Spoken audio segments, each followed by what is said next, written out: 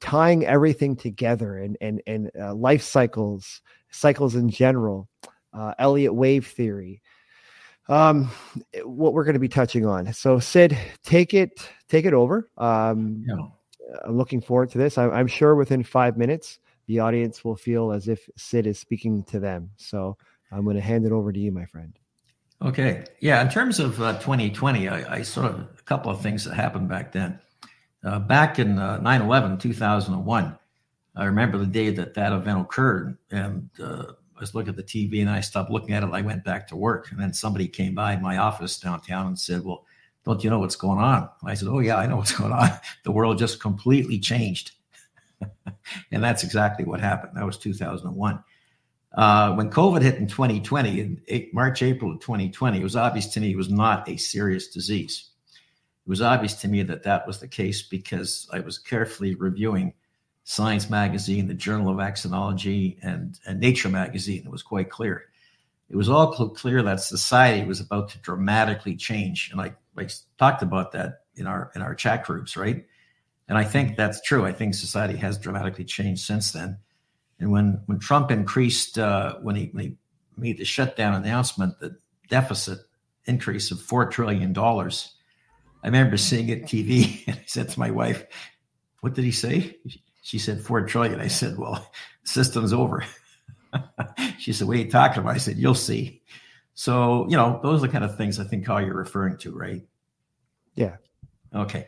So this is presentation one on interest rate cycles. And I'm actually going to be talking about interest rates, how to understand them, how to look at them, and what you can say about them.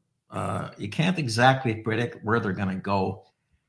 Every once in a while, you can sort of give a good sense as to what the trend is. So I would have to say the trend right now is up, not down. That's the trend. And we'll talk about why that is the trend as you see it, but we'll also talk about what factors might account for that, although we don't really know. It certainly is the trend.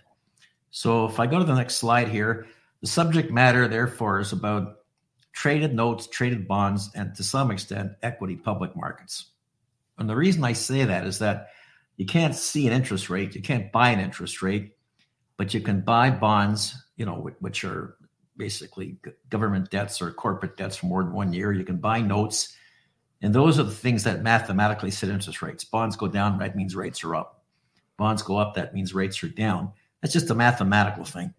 But it's the markets that establish that. Now, the bond markets and the equity markets are completely and totally linked. They're not always that linked, but they're linked because since 1980, they became linked. In fact, for most of that era, right to the present day, in a sense, common stocks are money. Money is no longer currency. Money is actually stocks. And that was certainly true when rates went to zero. And in fact, in a sense, even though rates are up right now, real rates actually probably are zero or negative. So it's a lot of interesting things going on. I'm not going to talk about derivatives and all that stuff. I'm going to stick with basic bonds, etc. And my theme is that markets set all rates. The Fed doesn't set the rate. The government sets the rate. And the government can create a lot of money and spend money, and that'll have an impact. But the government does not go in there and set the interest rates. But they can go and buy bonds with money which they create. And I think that's important to have a sense for. Now, what I should say also is that unlike a lot of podcasts, etc., I'm not really pitching anything, except maybe I'm just pitching the listener on himself. And what I'm pitching is that there's lots of good information out there. There's massive amounts, and I'm going to try to stick to who's got interesting ideas that have been proven. And there's about 10 or 12 people out there in the world, and how it's worth looking at those ideas, testing them out, and seeing if they make sense to you. But at the end of the day, there's 8 billion people in the world. There's 8 billion different universes, and all these people live in different universes with some overlap. And therefore, one can't say buy this, sell that, do this, because everyone's life is different. That's not trite. That's not superficial. That's actually the truth. Okay, now the subject matter we're going to be covering, we may do a series of 3 or 4. It'll vary. It depends what people are interested in. There's a lot of other things to talk about as well with stocks and with the relationship between psychology and stocks, wealth and personal life, etc. They're all intimately related, although most commentators don't relate them. They talk about the market or money as though it's something independent of your life or something independent of society. It's all there simultaneously at the same time. One can't exist without the other. So things we'll be talking about is the interest rate cycle, which is today. Next, we'll probably talk about who actually prices interest rates, who prices bonds, how does that actually happen? Then afterwards, who are the real players that make things happen? And then who to listen to on interest rates, who to listen to and what this all means, who are really smart commentators. And I'm actually going to refer them in this session as well. Then if people are interested, what's the history of interest rates? And what does that history mean to you? Somebody said, apparently it was Winston Churchill. When I look it up, they say, no, he didn't really say it, but it's a good saying. Somebody said, the more you want to look into the future, the more you should look into the past. He who knows the past really well, a lot of the past, can predict the future. And that's actually a scientific statement. In physical science, in a lab, when you're building buildings or when you're making plastics or you're seeing if vaccines or quasi-vaccines work or not, you test them and you see what happens. Well, with interest rates and with the economy and with what are the principles of accumulating wealth or holding on to your savings, you can't do an experiment every day. The experiments have been done, and you have to go back and study history and see what happened. If you just take the rote things that the newspapers say, social media says, so-called commentators and experts say, it'll just be a massive confusion. So we'll talk about that. Then I'll talk about why rates have a high likelihood of going up in the medium to long term. But I'm even going to talk about what does it mean going up, because nothing goes straight up. Everything vacillates on the way up and it vacillates on the way down. And depending on your time frame, some people might think rates are going up when they're going down. Some people might think they're going down when they're going up. It's like waves on the ocean. There's a huge wave that's maybe going up. There's a medium-sized wave that's going down. And there's a wave on top of the medium wave that's going up. And they're all happening at the same time. And depending on the size of your ship, you're going to be having different things happening at the same time. So time frames are very important. So the market sets bond rates. It sets bill rates. Governments can buy and sell. And sometimes that doesn't do much to the economy, even when they do that. Any thoughts or comments at this point, Carl? No, I think just continue on. Okay. So we go to slide 4. Here's a summary of it all. People have been borrowing money since pharaonic times, since 3000 BC. They were borrowing in Babylonia. They were borrowing in Acadia. They were borrowing in the Greek Empire, the Roman Empire. When the Hebrews were there, when the Canaanites were there, they borrowed in the Greek Empire. They borrowed during the Middle Ages. That's been going on for a long time. And slaves have been around for a long time. You have to define what slavery is. It's not just the obvious kind of slavery. And typically, people became slaves in war when they were in the losing country, the losing team, the losing tribe, the losing empire. They were either killed by the empire that won, or they became slaves. But most people who became slaves because of debt. They had debt that they couldn't repay. They had to sell themselves into slavery, or they'd be executed. And that's how slavery starts. And that's takes us to Moses. You know, the Hebrews were slaves in Egypt, whatever that means. I would say that they weren't necessarily physical slaves. As a matter of fact, they may have had pretty good material life in Egypt, really, but they were slaves to the empire. They were psychological slaves. And when the Mosaic laws were written, there were laws in there dealing with debt. There was a law called the Shemitah law, which said that every 7 years, a certain portion of debt has to be forgiven. And then there was the Jubilee laws. That's that every 50 years, all debts were forgiven. So you think about it, why were those laws created at the time? Well, they were created because a lot of people naturally borrow. A lot of people are unable to repay their debts, and a lot of people end up slaves to their debts. Whether it's a slave because you're paying taxes, you're always poor, you're working for the man, working for somebody else, or for other reasons, it's not too clear. Now, the slides just sort of slightly disappeared there. I don't see them right now, Carl. Are they? Yes, I noticed that. Ash, can you put the slide up there? Oh, there we go. Okay.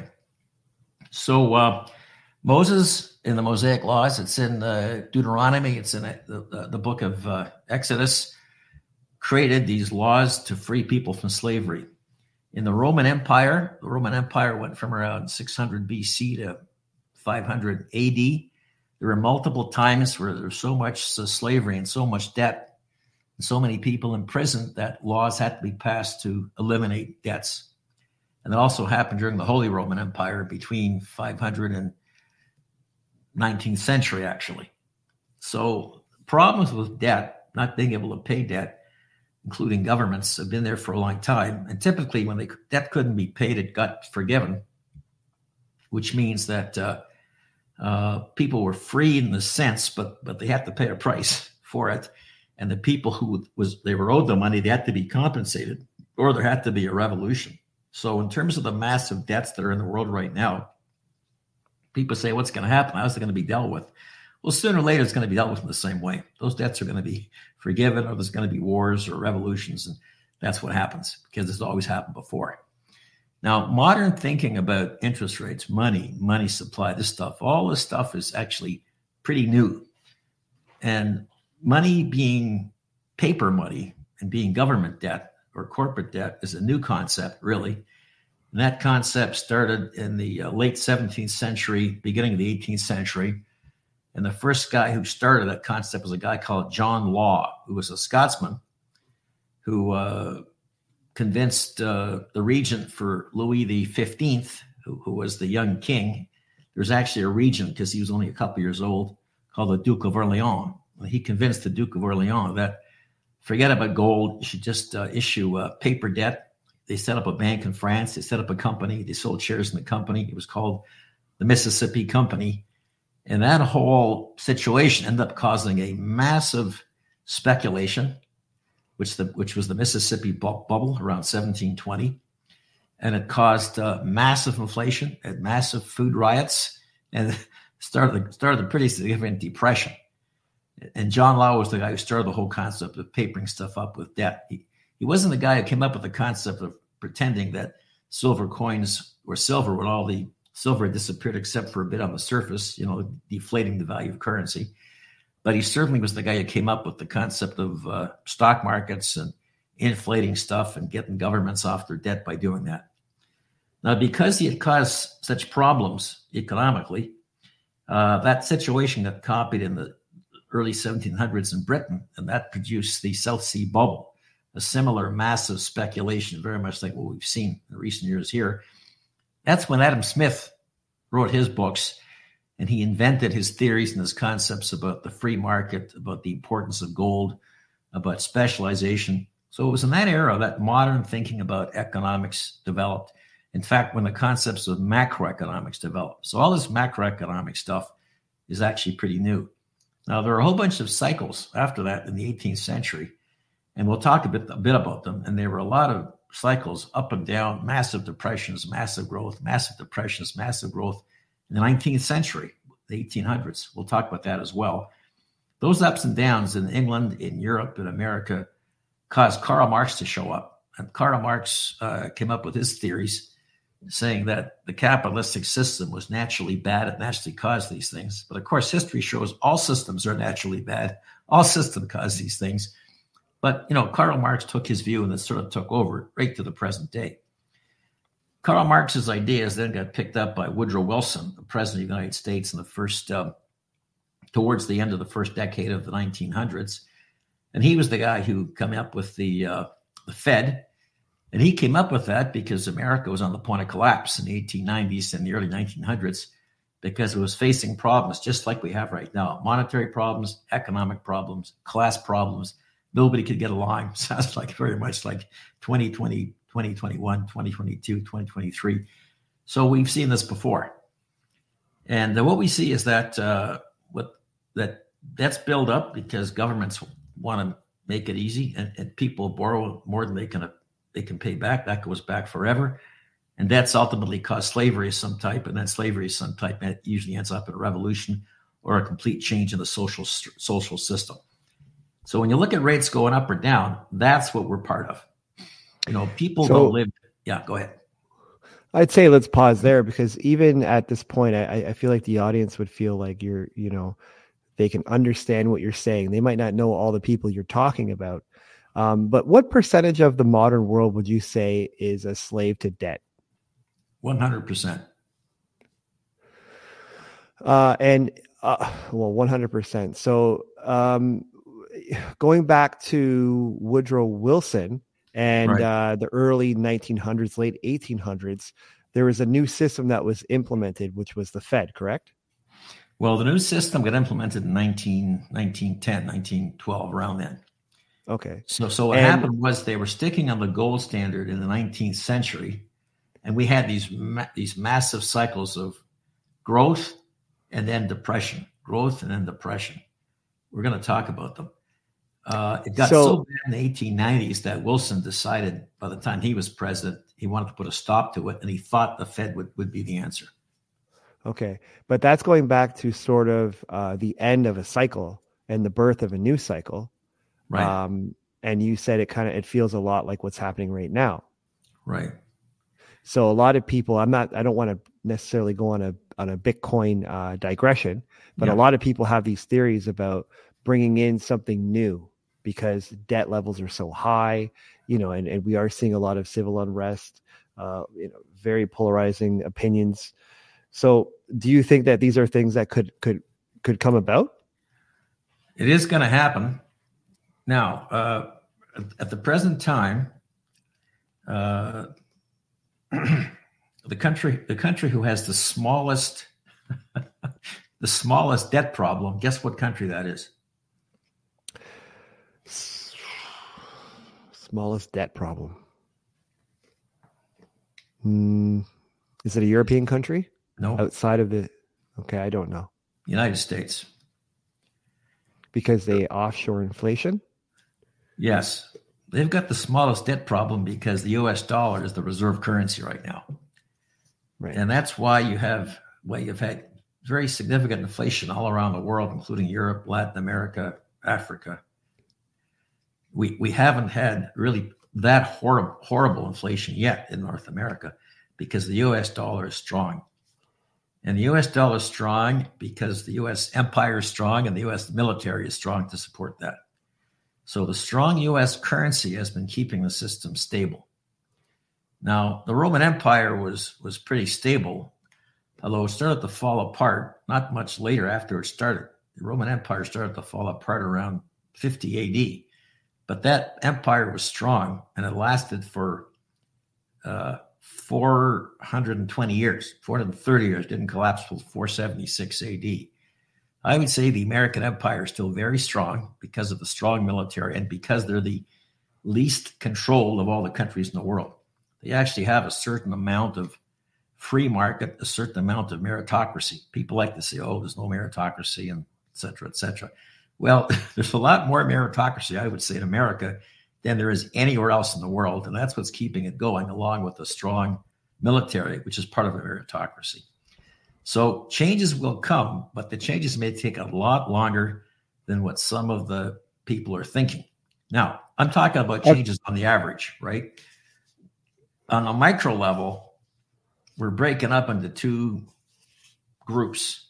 We're breaking into groups of people that intuitively or explicitly, but mostly intuitive, have figured out things are getting tough, and they've figured out how to do well. They're staying in the upper half and the upper half, the upper half, and the upper half, the upper half, the upper half. Then you've got the other half. Those people are disappearing. So things will be fine on the average, but the problem with the average is that the average person is not 50% male or 50% female. I guess some people are. But if you go for binary, which for want of an argument, I'll use that, there's not too many people that are half male and half female. So the average is not very helpful, right?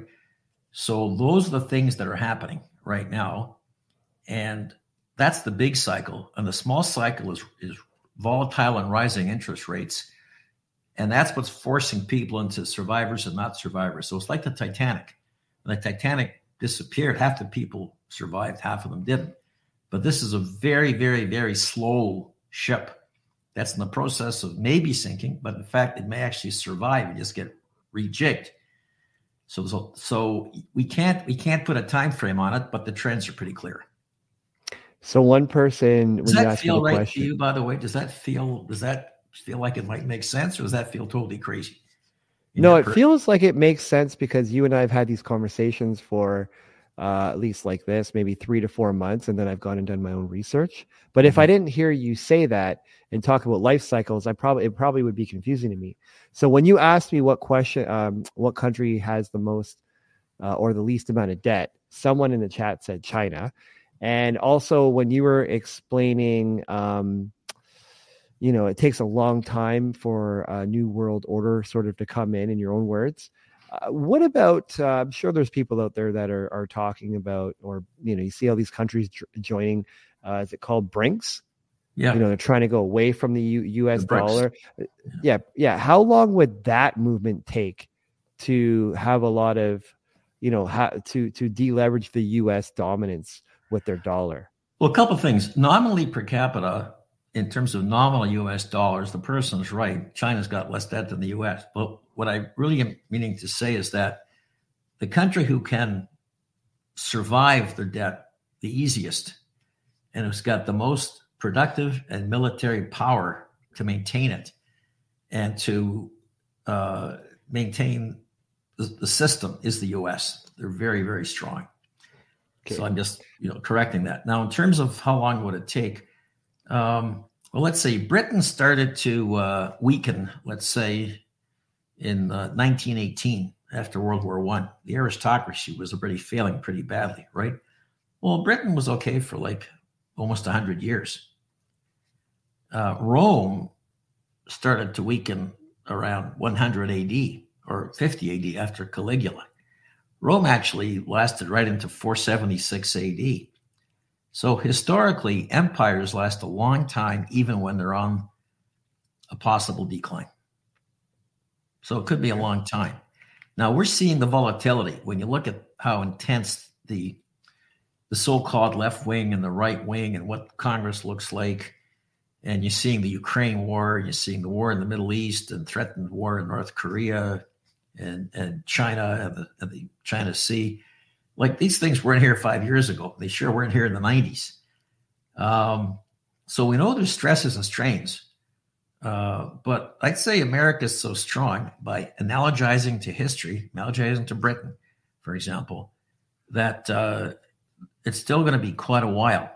Now, America, by the way, is actually part of the English-speaking empire. So when you look at it broadly speaking, America, Britain, Canada, Australia, they're actually, very similar in terms of definition, and they get along pretty well.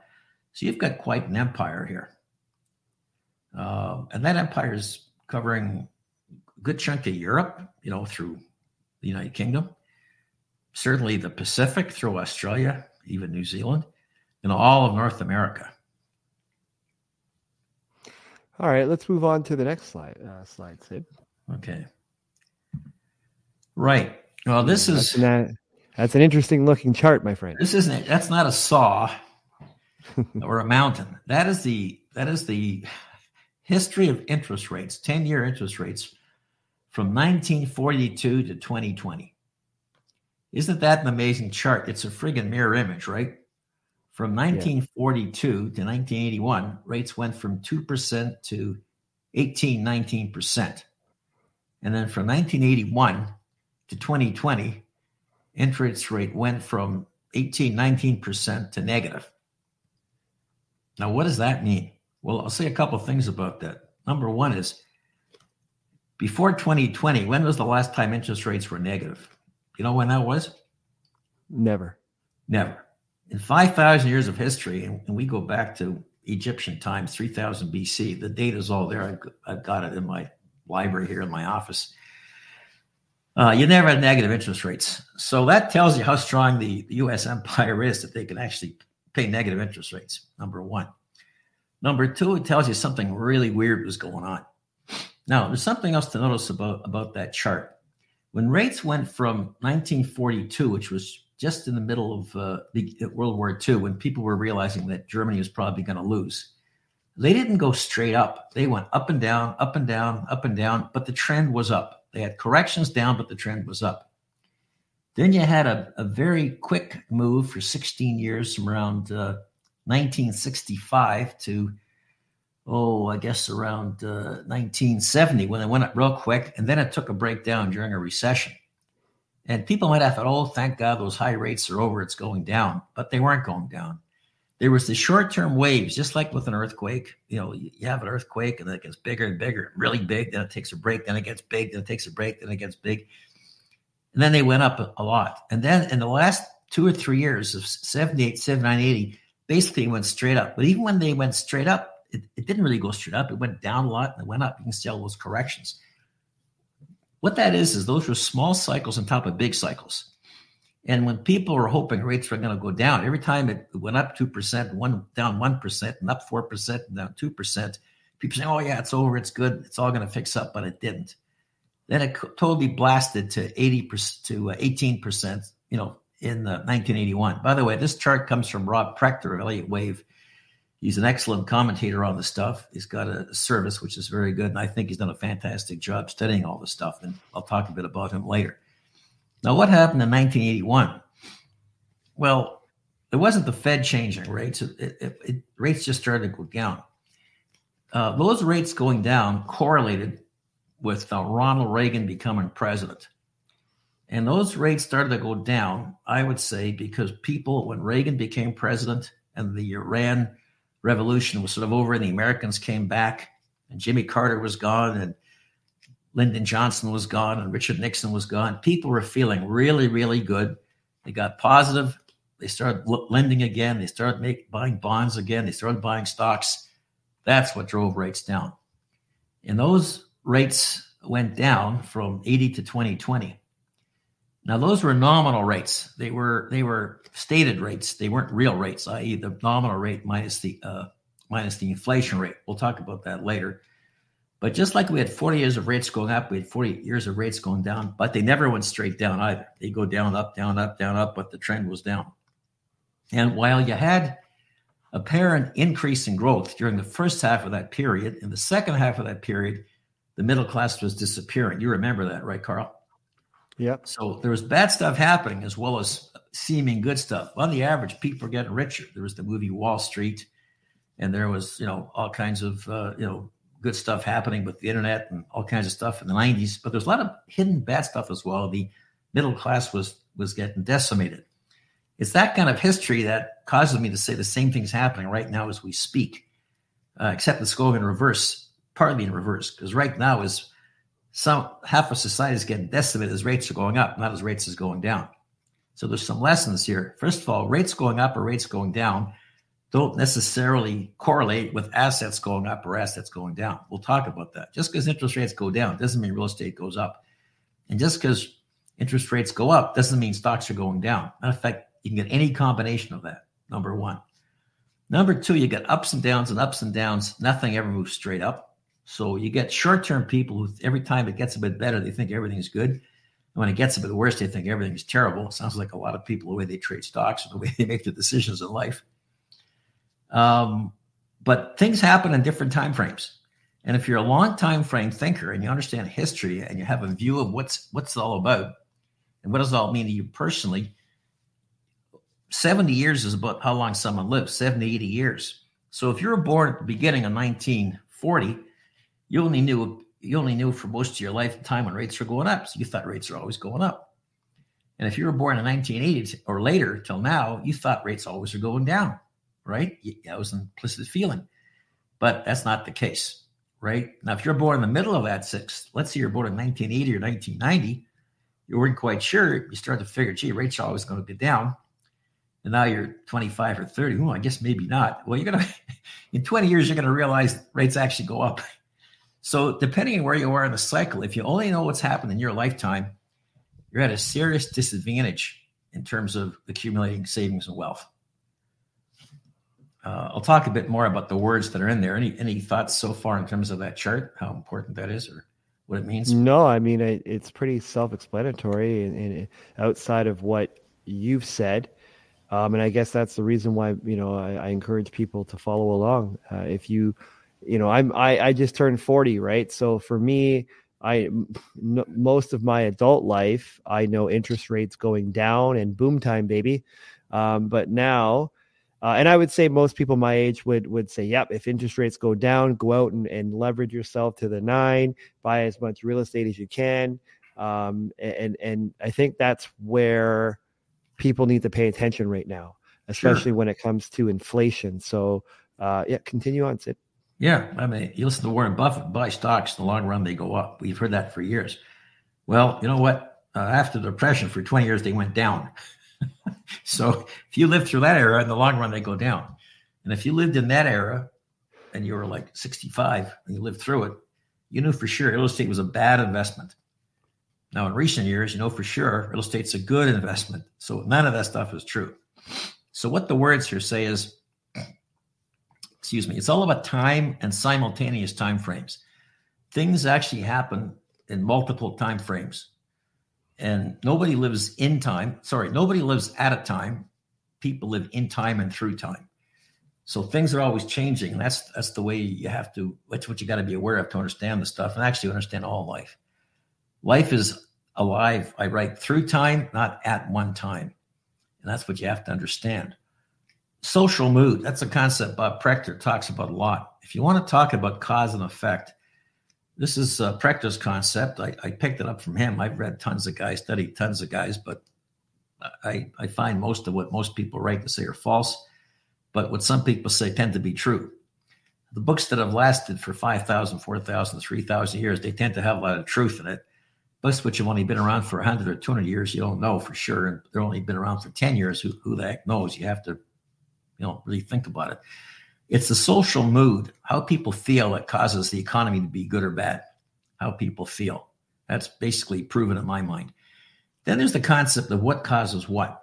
Well, sometimes things are correlated. You drink water, you feel good, you don't die of thirst. Then again, if you drink too much water, you might drown.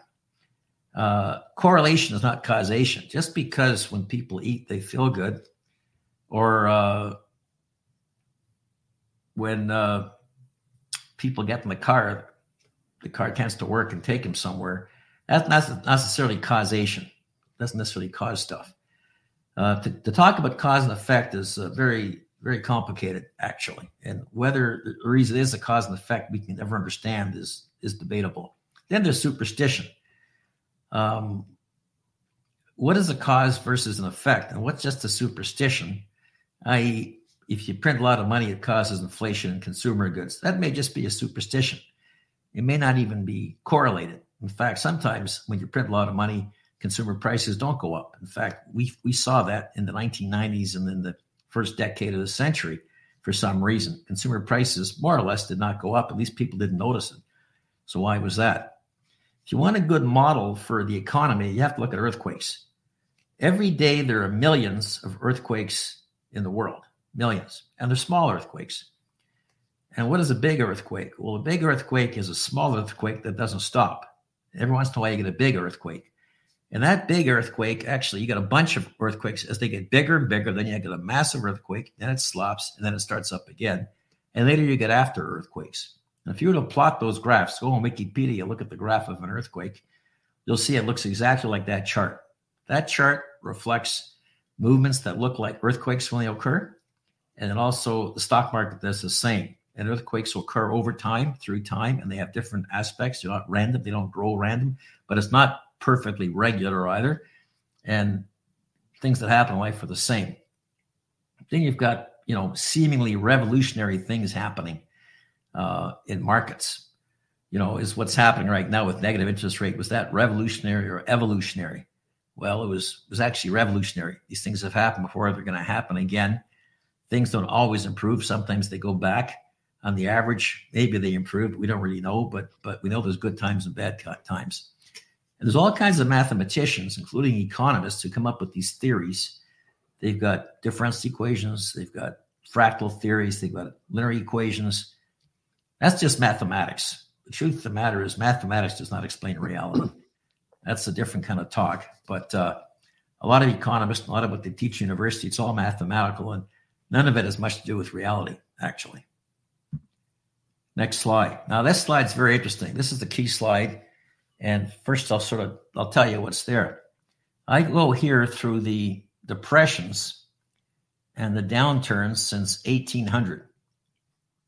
There was a depression in Europe and the United States from 1815 to 1822. The Napoleonic Wars ended. The 25-year American Revolution from 1776 to the end of the War of 1812 ended. People thought things would get really good. They got really bad. And in that time period, we had 25% deflation in real estate. Real estate prices went down. We had 50% deflation in consumer prices. And guess what? Interest rates went from 7% to 4%. So if people think declining interest rates are good for real estate, go back and study on Wikipedia what happened between 1815 and 1822. Now, 1836 to 1840, you had another depression, but that was a depression when rates were going up. Well, as the rates went up, you had deflation in real estate. Okay, that's good. You also had deflation and depression in the economy. So now we had rates going up, things get bad. Rates going down, things get bad. Then you had a big boom after that. We had the Civil War, of course, but then there's a big boom after that. It was the beginning of the Gilded Age, when great wealth was created. Railways were built, steel was going. But then you had another depression, 1873 to 1879. Rates were going down. They fell from 5% to 3%. And guess what happened? Deflation in real estate and deflation and depression in consumer goods. And the same thing happened in 1893 to 1897. Now, between those periods, we had massive growth. That's when America was growing. And over time, the growth in America was a lot bigger than the decline. But man, if you're living through those 5-6 years of depression, that was pretty bad. Now, that's what caused America to start becoming very left wing, because in the 1890s, there's a big movement towards fascism, communism. I'm not talking the 1930s. I'm talking the 1890s. And that's what generated the American Empire. That's when the American started the Spanish-American War, took over Cuba, went to Panama, built the Panama Canal, kicked the Spanish out of the Philippines. So that's when the American Empire started to get built, because America felt that was the right thing to do for them to deal with these depressions which were occurring. Sounds sort of like 2023, right? I would say 2024.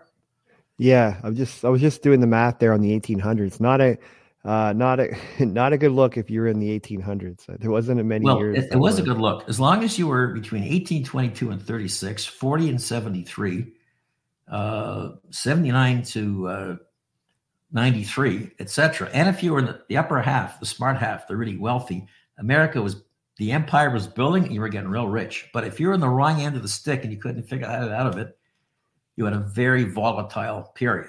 Similar things were happening in Europe, and that's when Karl Marx got going. That's when you had the revolution of 1848 in Europe, because people were suffering while other people were doing really, really well. And that sort of set the pace for, Barack Obama. It set the pace for 2023. It set the pace for World War I, World War II. Like, that's how we got here. That's why they created the Fed. All these things were in people's minds at the time. So I have a question. Yeah. And I'm sure other people are thinking the same. So just looking at this particular slide, Sid, with your knowledge on history, where would you say we are today if you compare 2020 to 2023 or 2024 based on history? I would say we're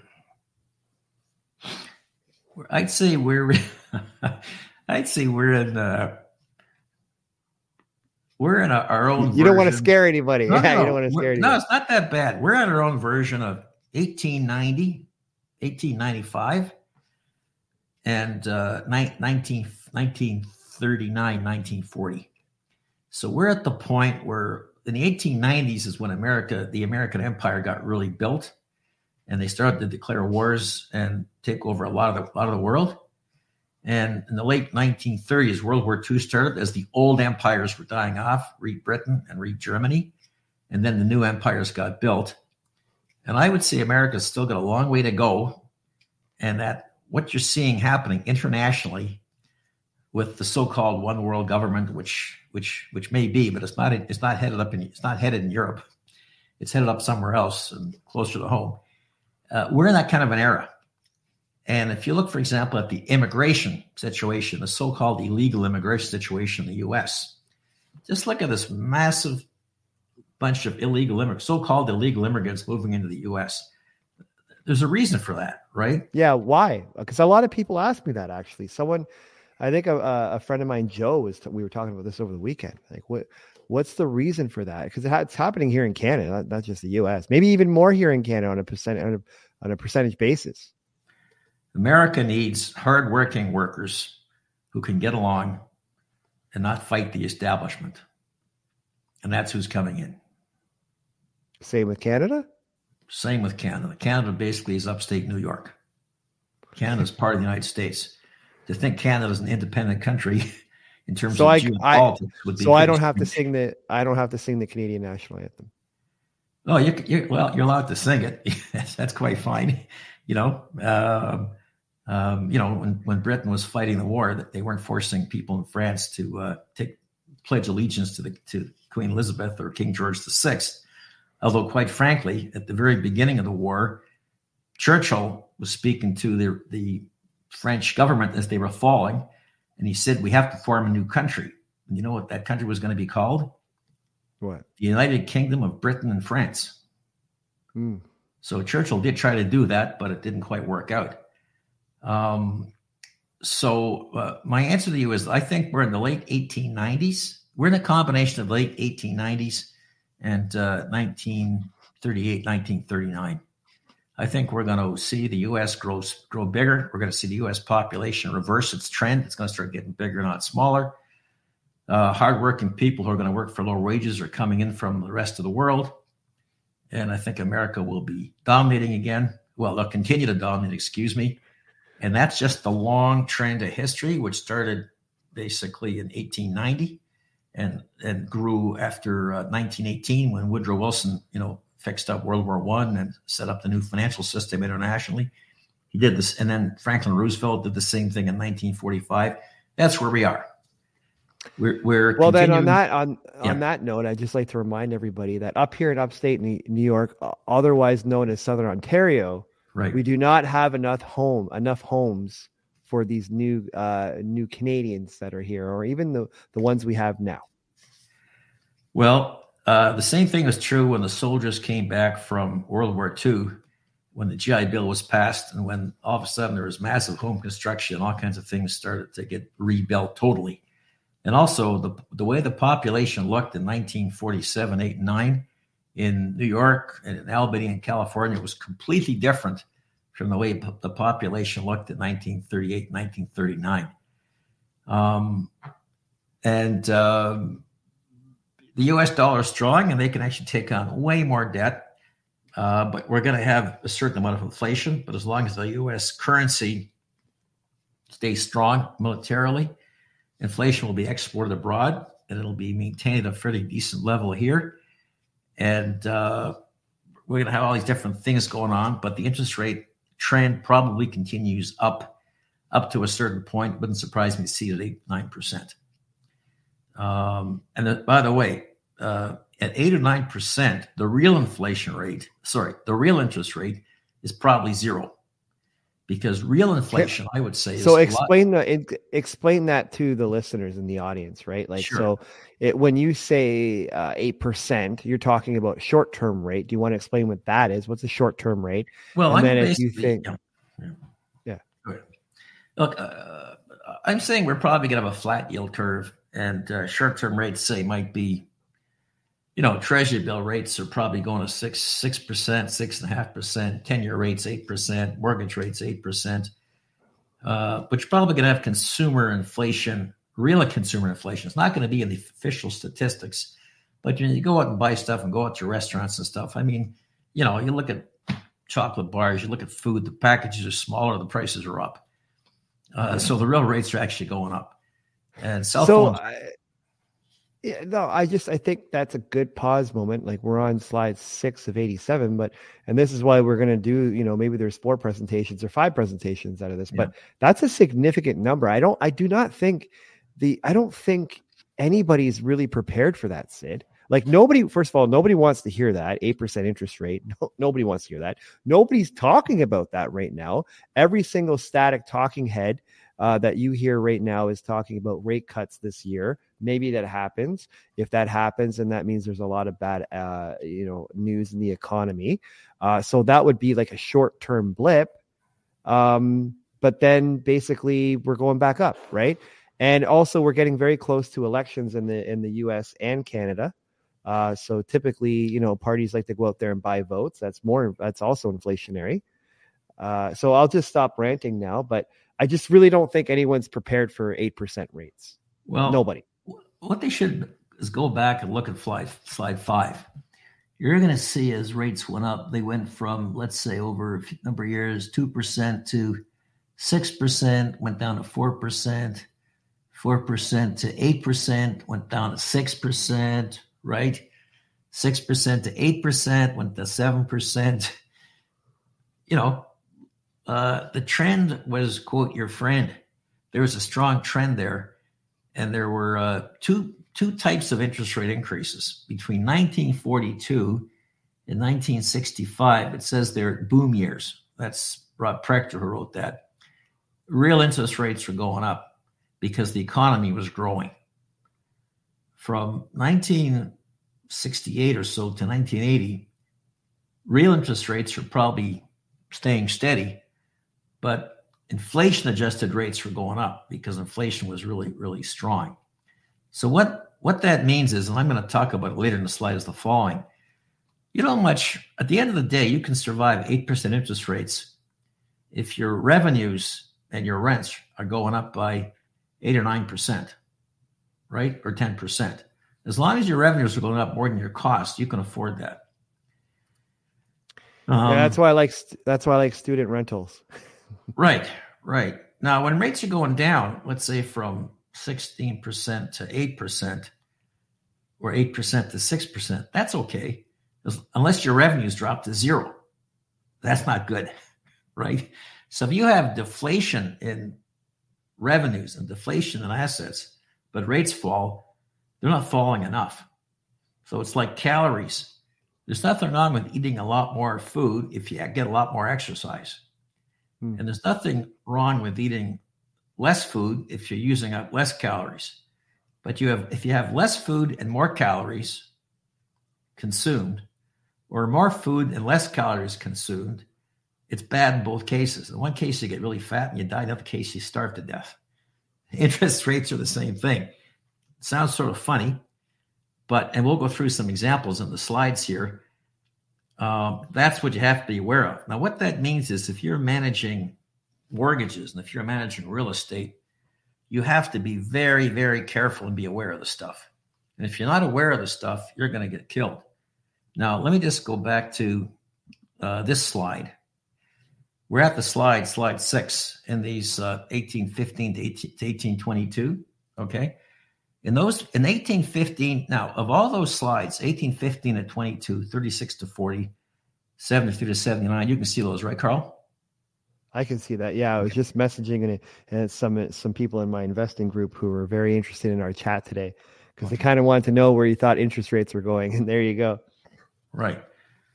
So, Carl, I got a question for you. You see those bad cycles. Now, look, 1800 to 1815 was great economically. 15 to 22 was bad. 22 to 36, 14 years were great. 36 to 40 was bad. 40 to 73 is 33 years. It was great. Then 6 bad years. Then you had 14 great years, then 4 bad years. So it was more good years than bad years, right? Yeah, typically there's a lot more good years than bad years. Yeah, except in the 18th century when there were 70 bad years. Well, that's what I was pointing at before when I was doing the math. I thought, wow, the 1800s were not a good time overall. 70% of it was horrible. No, not 70%. It was about 1/3 was horrible, 2/3 are fantastic. So as long as you're like a squirrel and you put away all those nuts and all those donuts Tim Hortons that the squirrels I see are sort of chomping on, as long as you were bare and you got fat for winter, you were okay. But if you weren't prepared, you weren't okay. So what I'm saying is when you're aware of this stuff, you have to manage your personal life so that your personal expenses aren't higher than they should be, i.e. stay married, stick with your family. Don't end up having to pay alimony. Don't increase your costs by getting divorced. Now you can watch your expenditures, and then you can manage your lifestyle. Sid, I just want to be happy though. Well, you have to define what happy is, and I'll define. I like Aristotle's definition of happy. You know, his definition of being happy is. What's that?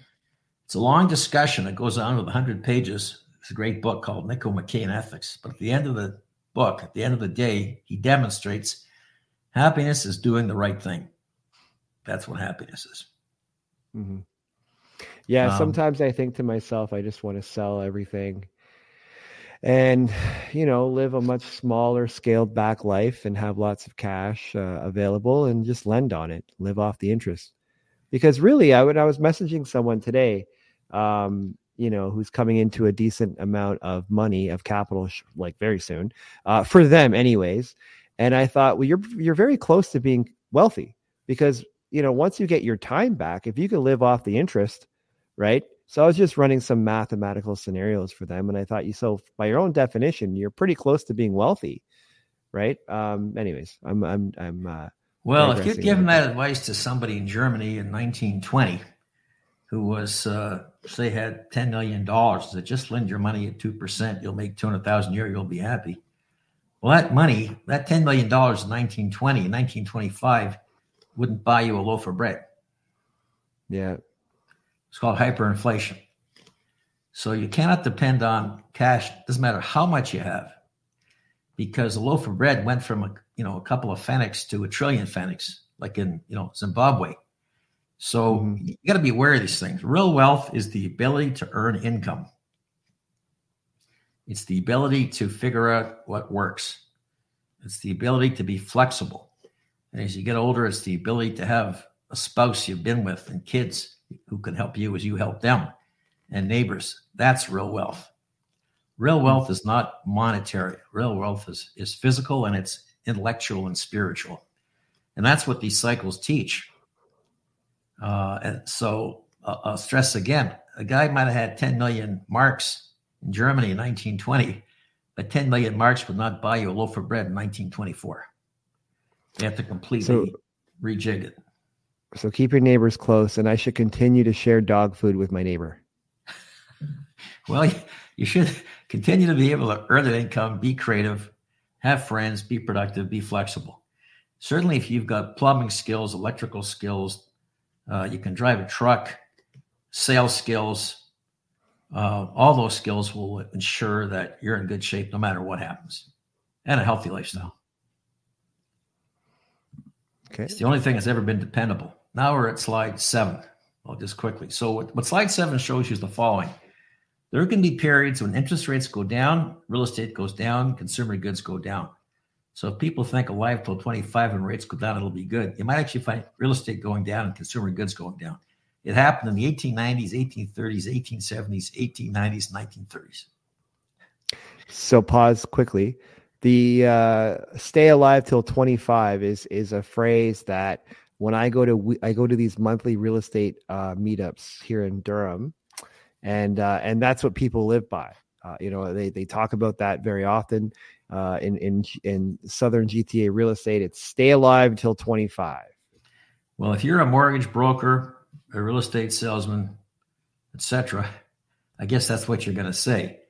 But I'm not here pitching anything to anybody except I'm pitching people to themselves and people's minds to themselves and people's gaining knowledge to themselves. That's what I'm pitching. And what this chart says is rates going to go down, everything else can go down at the same time.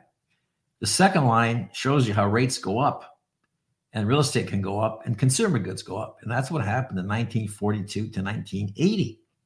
Rates went up, real estate went up, and prices went up. See, that's interesting how that happened. So you could actually have 8% interest rates and real estate going up, right? Which is probably what's going to be happening here, by the way. So as long as you can manage. Go ahead. I was just thinking. Think about it. To get rid of interest rates. They'd have to get rid of the stress test, and and incomes would have to go up significantly. What stress test? Oh, and just in real estate here, right? You have to test at a certain. You have to stress test when you go for a mortgage, right? I forget what the numbers are. Your revenues, the banks have to get positive on real estate. They have to get positive on rental income. So you have to allow interest rates to, you have to allow rents to go up. And if you allow rents to go up, you get more houses. Even if interest rates go up, everything goes up. The whole psychology has to change. And by the way, the great thing about a lot of human beings, at least half of them, is that when times change, psychology does change. My wife's often told me she listened to these podcasts and the stuff on YouTube, and they interview wealthy, successful people and say, what's the principle of being successful? And the answer you hear all the time is you got to be flexible. You can't stick to what worked yesterday. If times change, you got to do something new and think new. Mm-hmm. That's so we've got multiple periods when rates were down and everything else was down, prices were down. We had a couple of periods when rates went up and real estate went up and consumer goods went up in price. Then let's look at the third line. Now you had a time when rates went down and real estate went up. When was that? 1980. Why do people think the way they think right now? Because they've been living in the post-1980 era. They've forgotten about actually 1789 to 1942, and they think that what happened between 80 and 22 is still going to keep happening, and I doubt it. Yeah. Look at the long cycle. We went from 16% to negative. That was 40 years. Once these trends change, they change. And we're in a massive reversal of trends, right? So I'd say the world has probably changed dramatically. The old days, meaning anyone who's only been alive since 1970, those days are long gone. Staying Alive, disco, the 1990s, the Rolling Stones, and all the music of the 90s,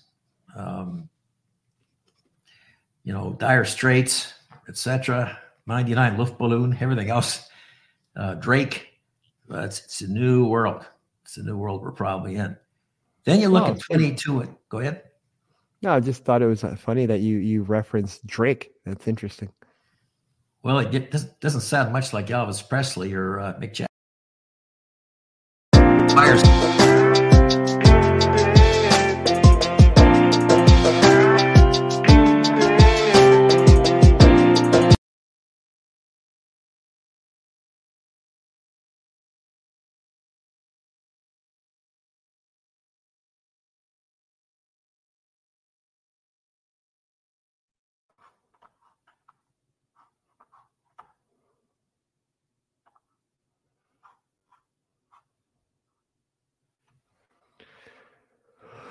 So I think something happened to our stream. I'm just waiting for Sid to come back in.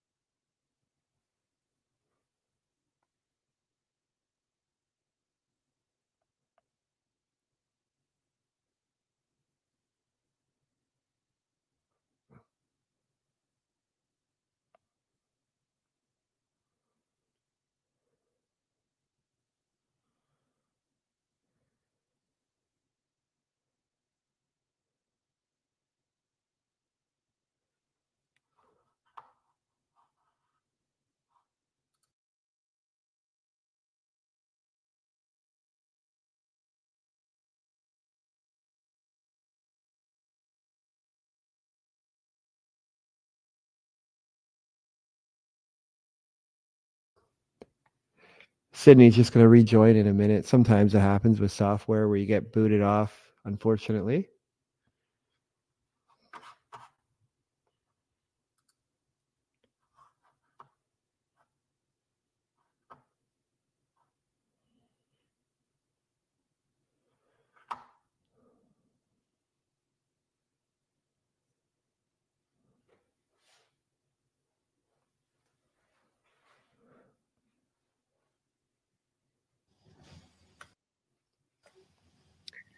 Hello, Ashley. Well, this was an interesting turn of events, wasn't it? Yeah, what happened on your end? Did you get kicked out? Yeah, I got kicked out too. Internet go down?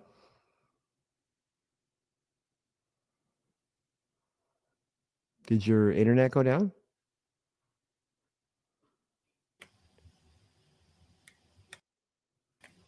No, the internet didn't go down. Okay, there he is. Hey, come back. Yeah. Okay. All right. Well, we the stream is still live, so nothing actually happened to the stream. We just got kicked out. Okay. So I would say just continue on. Okay, so what this is telling us is that based on the period you're looking at, anything can happen in terms of the relationship between interest rates, the price of real estate, the capital price of real estate, and consumer goods. And the lesson there is you got to be careful and manage things so as revenues change, costs meaning interest or revenues, or as prices change, you can handle all that. And that's not a way that was necessarily required since Ronald Reagan and Thatcher started the trend of declining rates back in 1980. But I think it's the time we're in right now. Right now, we've seen rates go up and then down a bit. We've seen real estate go up and then go down as rates are going up, and consumer goods are increasing steadily. So be prepared for it all, and we'll talk a bit more about that later. So I'll move over to slide. Can I leave that slide? Yeah. Okay. Now this is a picture. This is 12 pictures. Civil War, bad times, but the economy is good. The Gilded Age, times were great after the Civil War. Depression, Panic of 1893. The Democrats finally come back after 15 years of the Republicans starting the U.S. empire. World War I, Democrats and wars. You tend to get wars when Democrats are in charge. Then you had the Roaring 20s, like the Roaring 90s and the Roaring 2000s. Then you had the stock market crash. We had a bunch of those. We had them in 2002, 2008. We had a flash crash in 2020. Then you had the Depression. Then you had war. Then you had good times in the 50s. Then you had spend like there's no end to it. Mike Douglas, greed is good. Then you had revolution starting in 2020. So these cycles correlate totally with interest rates going up and down. The world is dynamic. It goes in cycles. And if you're to look at the next picture, well, look at these pictures and figure out, pretend it's an IQ test, what picture are you going to see next? Well, look at tough times and see where tough times lead. And I would say 3 times out of 3, it leads to war. And after the war is over, it leads to peace and economic growth. So there's an IQ test. Fill in the squares and see what you think comes next. Now, you've also got big cycles and small cycles. The cycle we're living in right now, we're living in a big cycle, and we're living in a medium cycle and a smaller cycle, and even smaller cycle. The big cycle we're living in started in the Reformation in the 15th century. That's what, under Henry VIII, Martin Luther, etc. That's the big cycle. The next cycle started in 1789. That's a smaller cycle and a bigger cycle. That was the French Revolution where things went secular. And we're actually very much in that cycle right now. Things are getting more and more secular, less and less religious. And that's where we are right now. Now, within that cycle, we have these smaller cycles like the interest rate cycles, the depression cycles, and the cycle we're in right now. Just like the ocean, you get big waves, you get medium waves, smaller waves, and smaller waves all happening at the same time. We're all living at multiple time frames at the same time.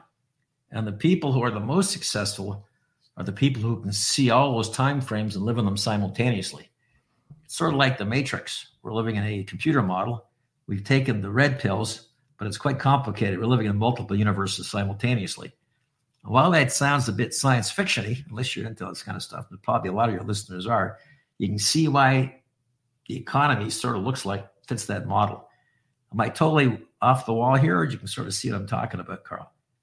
Well, I can see what you're talking about. I mean, that's for each individual to decide, but to me, that's, I get it. Yeah. Okay. Slide 9. Now taking a small break. What the heck is Sid talking about? He's crazy. Doesn't know what does he mean? Doesn't make sense. It does make sense. Well, listening skills basically involve trying to be objective. And trying to be objective means you're picking out of the infinite number of possibilities that life presents, the infinite number of possibilities which life presents, which means it's unlimited.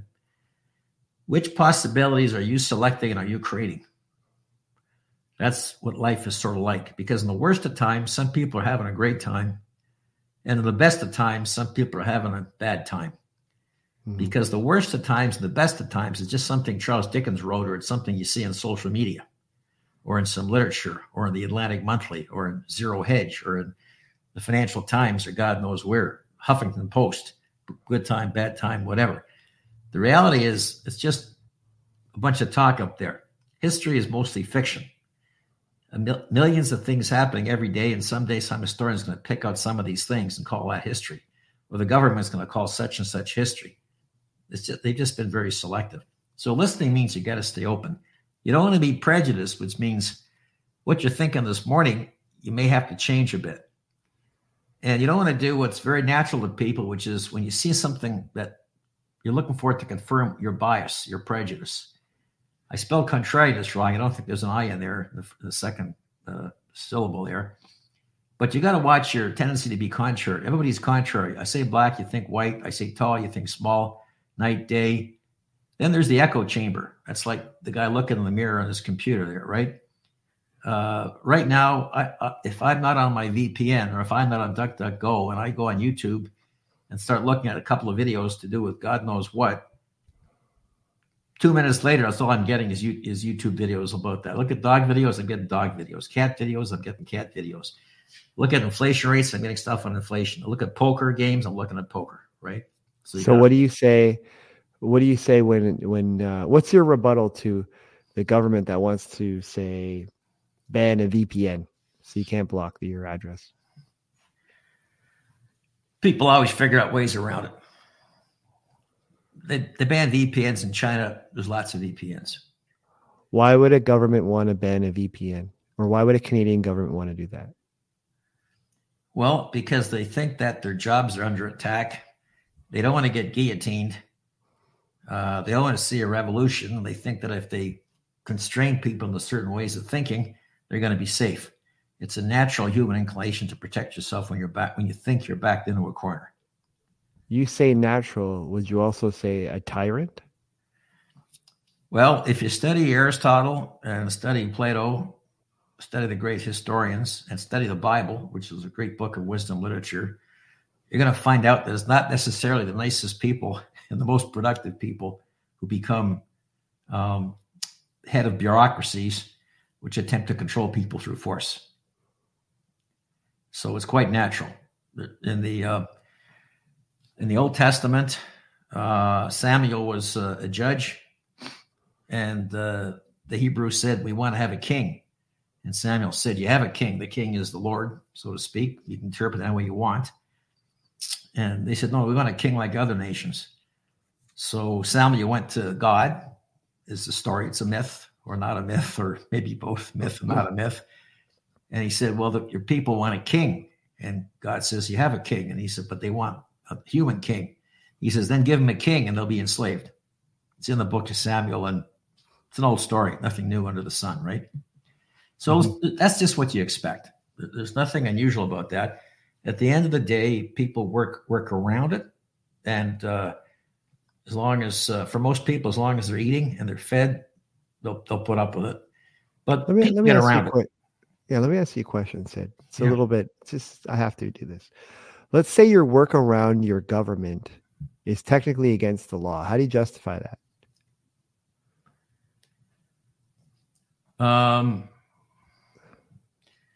If we had fines for every person who broke a law, I doubt that you'd find a citizen anywhere in a country who was not being fined.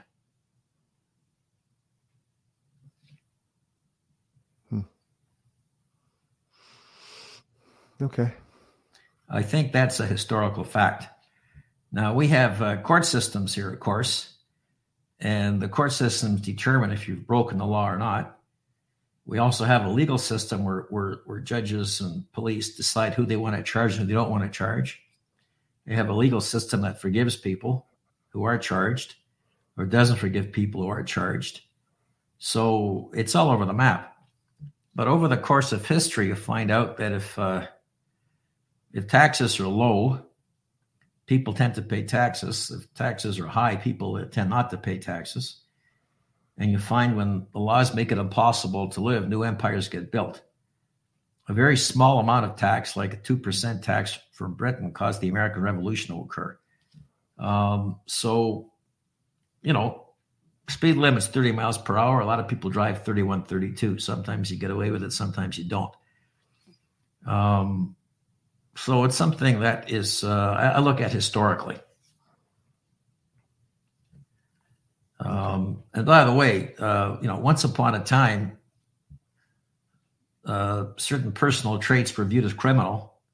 A few years later, being against those personal traits is viewed as criminal. At a certain point in time, if you cause certain things to happen to your body and you're a female, you're a criminal. And then subsequently, if you did those things, you were fine. And if you tried to stop those things, you were a criminal. So the laws are changing all the time. Now, who is it that changes those laws? Is people don't follow those laws. So, it's a very, it's you got to stand back and look at the whole system there. There are some things which are inherently wrong, and there are some laws which are inherently good. Murder is probably a bad thing. Stealing from your fellow man is, hold-ups and getting in the banks and stealing money is probably a bad thing as well. You got a tax system. Everyone's supposed to pay their tax, but people have tax experts and tax consultants who find loopholes, etc. Then you've got the phrase in taxation. I used to be a tax expert back in the 80s that pigs get fat, hogs get slaughtered. So if you go around the laws and if you define things in a certain way and structure things in a certain way, you get away with it. You haven't broken the law. But if you go too far, then the courts find you've broken the law. So I think the application of the law is very subjective. I would also say that if in the legal system, if a judge found someone to be guilty and was put in jail for many years, then he was found to be innocent.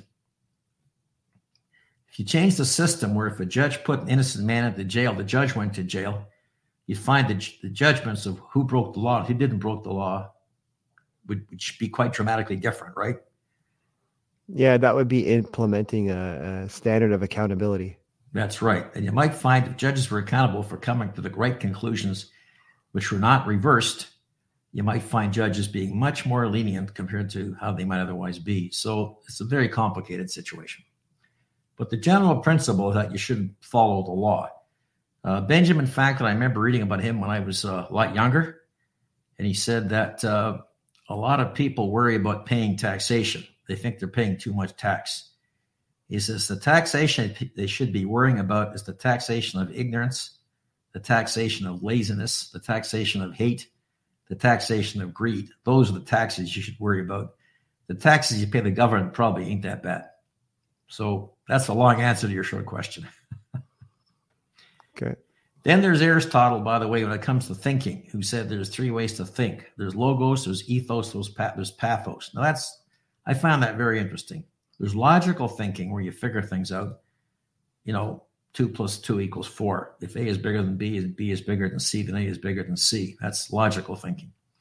Then there's ethos, which is just listen to what people you respect say. If a really smart person says you can do something, you should do it, you do it. If someone you think is not that smart says you should do something, you shouldn't do it. Then there's pathos, how you feel. Some people make decisions on how they feel. So let me ask you a question, Carl.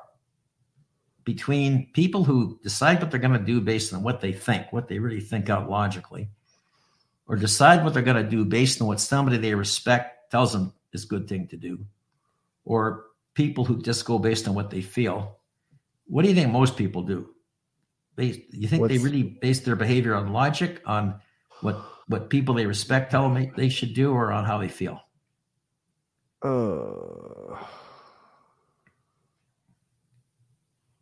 I'd say most people listen to someone else. Okay. But humans are very emotional. Mm-hmm. Humans are very emotional. So doing something on how you feel makes sense. But I just find that most people want to be told what to do versus critical thinking. So that's why I said that. Right. Well, that's a problem. Most people are probably what they feel and what people tell them. And very few people are really, really logical. Now, there's even a problem with logic. The problem with logic is you can apply logic to the wrong facts. So you have to be a really keen observer. And that's something Aristotle didn't talk about, right? Well, the reason I bring all these subjects about is that as we're talking about interest rates, we're talking about savings, we're talking about inflation, and talking about trends. And I'm trying to be very, very practical to give people a wide range. And if these slides are available for people, they look at it, they really got to think. And if you're, under 50, you got to think about what happened. If you haven't read about what happened in the 30s and in the 90s, 1890s and before, you haven't got enough information. You can't even be logical. And if you're listening to people who aren't logical, that's not going to help. And if you're going your feelings are probably going to put you in the wrong place. So then there's Alfred E. Newman, what may worry, just carry on. Well, Sid, you just described me in a nutshell, but I'm just fortunate enough to have you because again, I'm 40, right? And I didn't have that information. So most of my life has been boom time. Right. Then there's gaslighting. That's seen from the movie Gaslight, 1940s. Gaslighting is when someone convinces you everything you think is wrong and you're crazy and they're right. Right? That's where it comes from, the movie Gaslight. That's Greta Garbo, and I forget the name of the other guy, Charles Boyer. He was a French-American actor. Gaslighting is another word for propaganda. You're wrong, we're right. What you think is wrong, what we think is right. So if you got to be aware of all those things, and I'd say apply it in terms of, this talk and what people tell you, and then got to keep thinking. In terms of interest rates and cycles, top left is the Pharaoh's dream, right? The Hebrews, the Pharaoh had a dream in the book of Genesis. Had a dream that there were 7 skinny cows and there were 7 fat cows on the Nile, and the fat cows ate the skinny cows and they remained skinny cows. Then there were 7 sheaves of wheat, healthy sheaves of wheat, and 7 burnt sheaves of wheat, and the burnt sheaves of wheat ate the healthy sheaves of wheat. And he's saying, what does that dream mean? What's it about? And that's when someone told him Joseph, who was in prison, Joseph of the multicolored coat, could interpret dreams, and he told him what that meant. It meant there were going to be bad times coming. You better save up for bad times. Then you had Solon, who around 500 BC was a famous person, famous wise man who became the leader of Athens, where he had to make new laws because the Athenian system was failing. And part of what he did was he caused all debts to be forgiven. And then you had Herodotus, the Greek historian, who wrote a book called the Histories, which is the stories, which was the first book of history, Western history ever written, who explained how societies after a war, after a battle, start to grow again. People are happy. The second generation is sort of happy. The third generation has everything. They're unhappy. And then they start destroying it again because they're unhappy. So it sounds like the 2020s, actually. And then you have Socrates, who said the same thing in the most famous book on political science called The Republic. He described it in great detail. I've studied all these stories in great detail. So what I'm describing is just a repetition of ancient and medieval history, and it goes on to the present day in multiple time frames simultaneously. And we'll talk about this later, but I'll just mention something. Now, here's a question for you. When the economy is doing great and when the economy is growing, I asked you this before, I'll ask you again. I think you know the answer, but let's see how you answer it. When the economy is growing and things are going great, are interest rates in that type of economy going up or are they going down? When everything's great? When things are great and things are growing.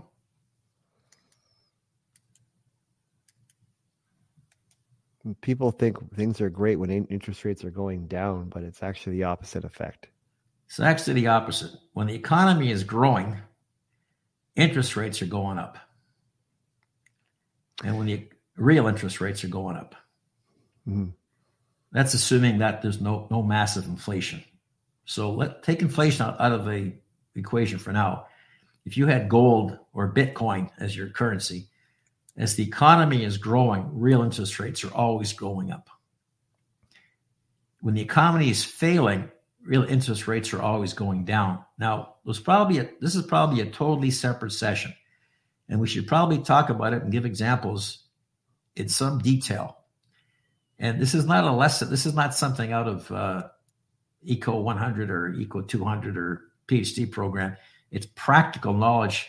Anybody who wants to accumulate wealth securely has to know that when real rates are going up, they're good times. When real rates are going down, they're bad times. Now, inflation, that's what causes tough times and bad times. And right now, by the way, well, mortgage rates may be 8%. In the consumer economy, real inflation is probably 7 or 8%. So real interest rates are actually zero. But the problem is temporarily rents are going down or rents are staying flat. That's the problem with rent control, et cetera.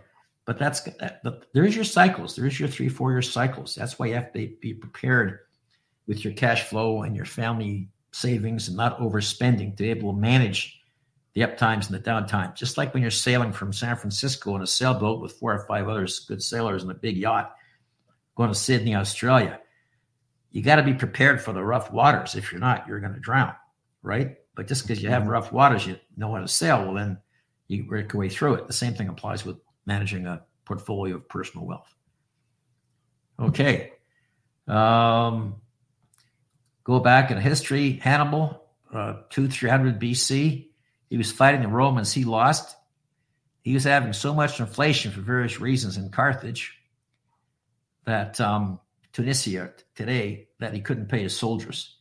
Julius Caesar was a very wise man, 50-30 BC.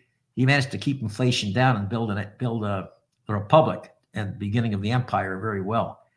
After he died, Caligula took over. In the Roman Empire, inflation got bad and worse and worse. People couldn't manage it till it finally got really bad under Julius Nepos, and the empire was over. So there's a relationship between inflation, growth. Inflation occurs when governments spend more money because they're fighting wars or they're trying to bribe people. And that's something you have to be aware of as well. I put in the bottom there, ultimately, these are all very spiritual things that are happening. It's got to do with the meaning of life and the relationship between the material world and the spiritual world, separate conversation. So there's the cycle review on slide 12. I'll just mention this. Karl Marx talked about cycles and stuff like that, but here's an ultimate truth. There's the marginal revenue of labor, the marginal revenue of capital. If capital, which means intelligence and innovative, is producing stuff, they can produce a high return. That's why interest rates go up in good times. If people can do a job that's valuable, they're not going to be enslaved to the economy. They're not going to be enslaved to the banks. They're not going to be modern day slaves, which is what they are. They're not going to have 100,000 of student loans they have to repay and they can never pay for a mortgage. So what you're contributing, whether it's labor, capital, ideas, or land, by managing real estate is important. Then there's momentum of growth. You have to have growth in an economy, but physical growth only goes so far. At some point, people have too much physical stuff and not enough spiritual stuff. So you have to convert physical capital into spiritual capital or human capital. And then you have to convert, fear into the opposite of fear, which is love and faith. You need to have savings. You need to accumulate the ability to earn an income. And that's what underlies these interest rate cycles. So just to talk about money and dollars, the government should do this, should do that. Government can do what the heck they want at some point. They can give you all kinds of money. But if people aren't feeling good, if they don't know what to do with it, if they just convert it into spending or cocaine or heroin or just blowing it all, that's not going to help them. So deep subject. Also, just a bit of things on cycles and where the ideas come from. I talked about different ideas. The guy at the top is a well-known philosopher called Mircea Eliade. He studied mankind going back from 4,000 or 5,000 BC or earlier up until recent times and explained the cycles that societies and tribes go through. The world, most of history was seen as cyclical, and revolution meant going around. It wasn't a linear revolution. Things were bad. You had a revolution. Things were good. Revolution meant to revolve. Life goes around. Adam Smith, after the Mississippi bubble from France, John Law generated that, 1720. I talked about Louis XV. After the South Sea bubble, where a lot of Brits went bankrupt, including Sir Isaac Newton, because of that speculation, he came up with a theory, which was a theory of economics. You've heard of Adam Smith, right? Laissez-faire economics. Yeah. But his theory was a combination of economics, psychology, politics, engineering, and ethics. If you read The Wealth of Nations, which I have in great detail, it was a very spiritual and psychological and historical book. That's the way people thought back then, and they had to be able to explain the system. Karl Marx was a pure materialist, dialectic materialism, nothing spiritual. He saw everything was like physical stuff. Things didn't work out. People were bad, and therefore you have to have a control system. Gave up on the spiritual, gave up on the political, gave up on the historical. No wonder Marxists are pretty off the wall. Now, Ronald Reagan thought he was a liberal. He thought he was a good guy. He tried to be. He thought he had a system with less government, and he was a very happy guy, and people thought he was a great guy. He did set off a boom. But he also was a materialist. He was not spiritual. He didn't talk about it. And he looked at things in terms of the Fed, money supply, military, very constrained. So it worked for a while, and Margaret Thatcher was the same, but it wasn't going to last too long. I think as the U.S. evolves, you may find ultimately it'll become more spiritual. It might take another 20 years or 30 years, but at the end of the day, if you're not spiritual, if you're not psychological, if you're not getting along with people, if you're not being happy, i.e. doing the right thing all the time, systems aren't going to work. And as much as you know what interest rates and whatever, it's not going to be enough. So ultimately, you have to don't identify with the state or government policies, because governments cannot control interest rates for very long. You deal with manifestation of the infinite, and you deal with consciousness, your consciousness. That's really what you have. Yeah, so that's some really heavy stuff that you're talking about. Can you elaborate a little bit? I mean, yeah, that's a lot right there. Yeah, it is a lot. Well, let me put it this way. In the best of times, there's a lot of people that are suffering out there. The 1980s were good times, and the 90s were good times, but a lot of drug addictions, a lot of crime, a lot of bad stuff going on, a lot of wars. And then even right now, or even if things get worse on the average in the economy, a lot of people do quite well. And they'll focus on their lives, focus on being positive, focus on new age stuff, spiritualism, etc., getting along. I find a lot of people in Gen Z are like that. So it's how they work in their universe. I'd say society is basically it's like junior kindergarten. Everybody's there. Nobody's particularly smart. They have a lot to learn. Their education is improving. And the average person is not very bright. There's a lot of little fights breaking out between girls and guys. And, teachers have to watch the kids. They're always fighting each other, right? That's what happens in JK. Well, that's what the universe is. That's what the earth is. That's what societies are. It's junior kindergarten. It's a place to learn something. That's why some guy wrote a book called Everything I Needed to Know I Learned in Kindergarten, right? Mm-hmm. So if the earth is junior kindergarten, or if the earth is just a training camp, what are you being trained? Well, you're being trained how to live life in your mind, how to live the life with your spouse or your partner and your neighbor and your family. That's what you're learning. That's what it's all about. So interest rates are just the accumulation of people either living right or wrong. And if people are living right, and when they're dealing with the material stuff and things are getting better because they're producing more, they can afford to borrow more, right? And because people borrow more, rates go up because they're producing more, they can pay those rates. And then more people come in to build more businesses, and then prices eventually come down, which they should. Prices should actually always be going down as the economy gets more productive. Right. But what does that do when prices come down?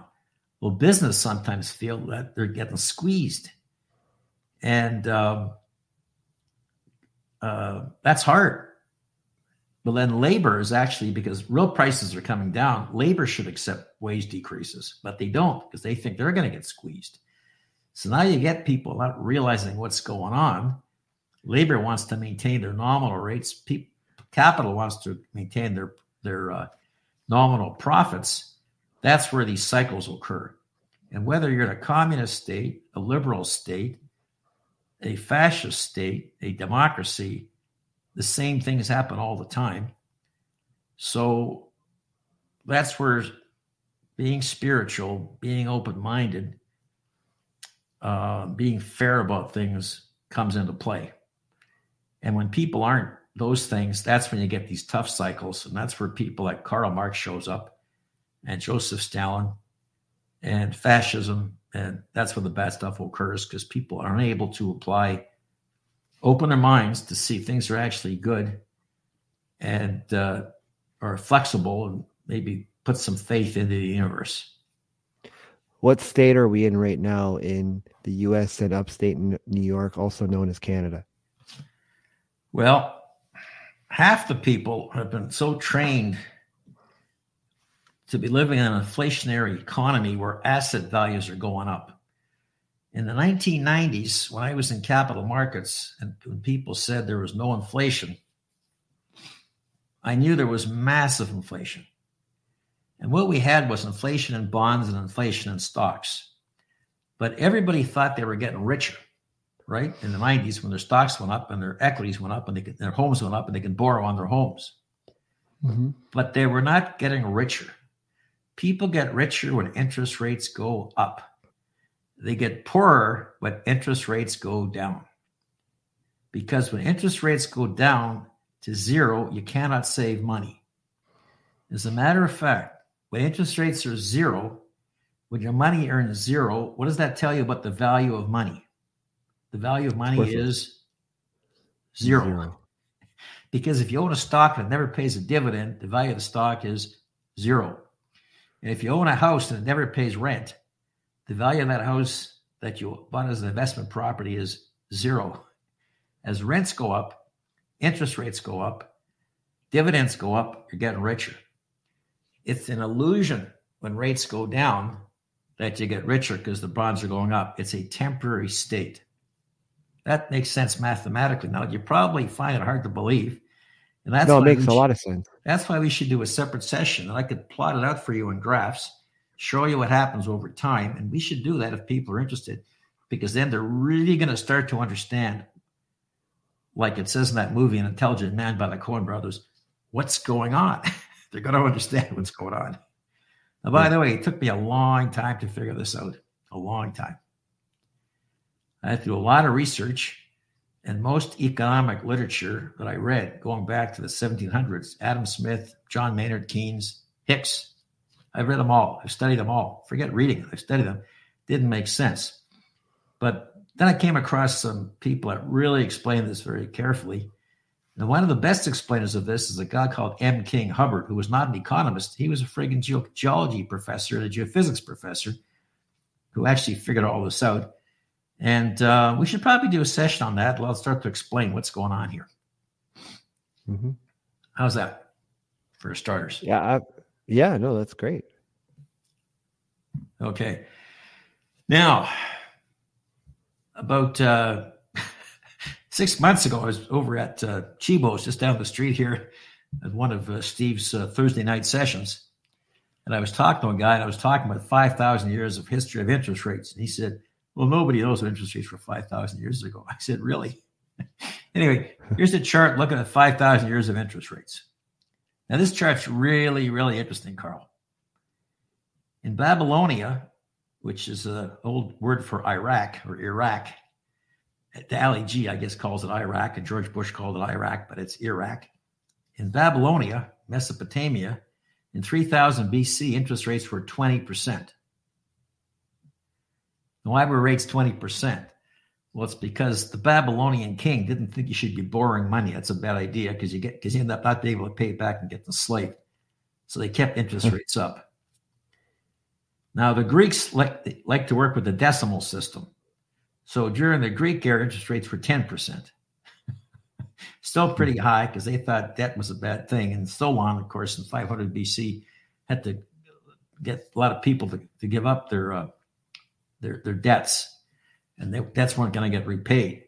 Now when that happened, when that restructuring of debt occurred in Athens in 500 BC, he also had to completely restructure the political system and determine who the new aristocracy was and what happened to the old aristocracy.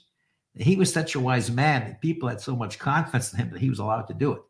But you can see how major it is when the economy finally gets so screwed up that It's got to get fixed up, and that's what he did. Okay, Roman era rates stuck around 12.5%. You can see they bleeped up.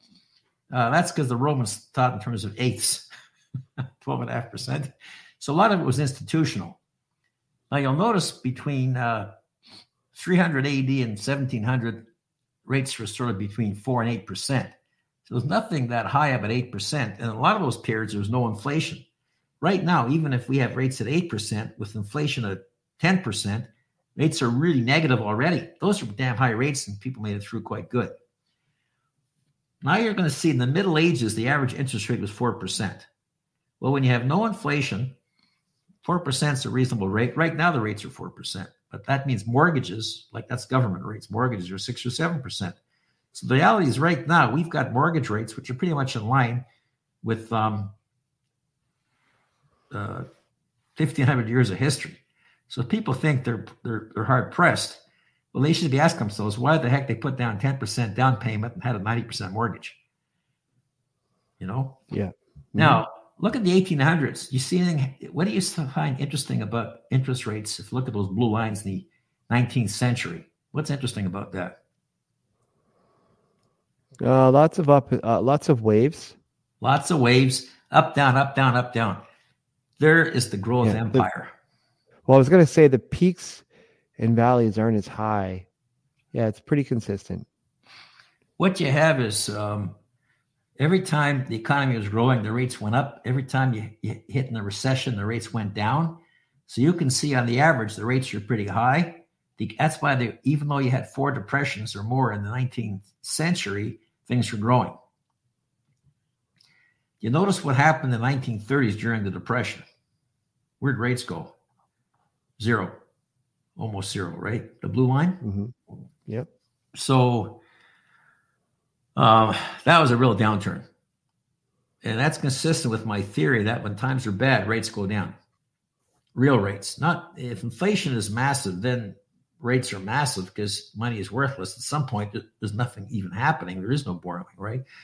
Now, between 1930 and 1980, look at what happened to those rates. They went up. Lots of volatility, but they went up. There's your 50-year cycle, right?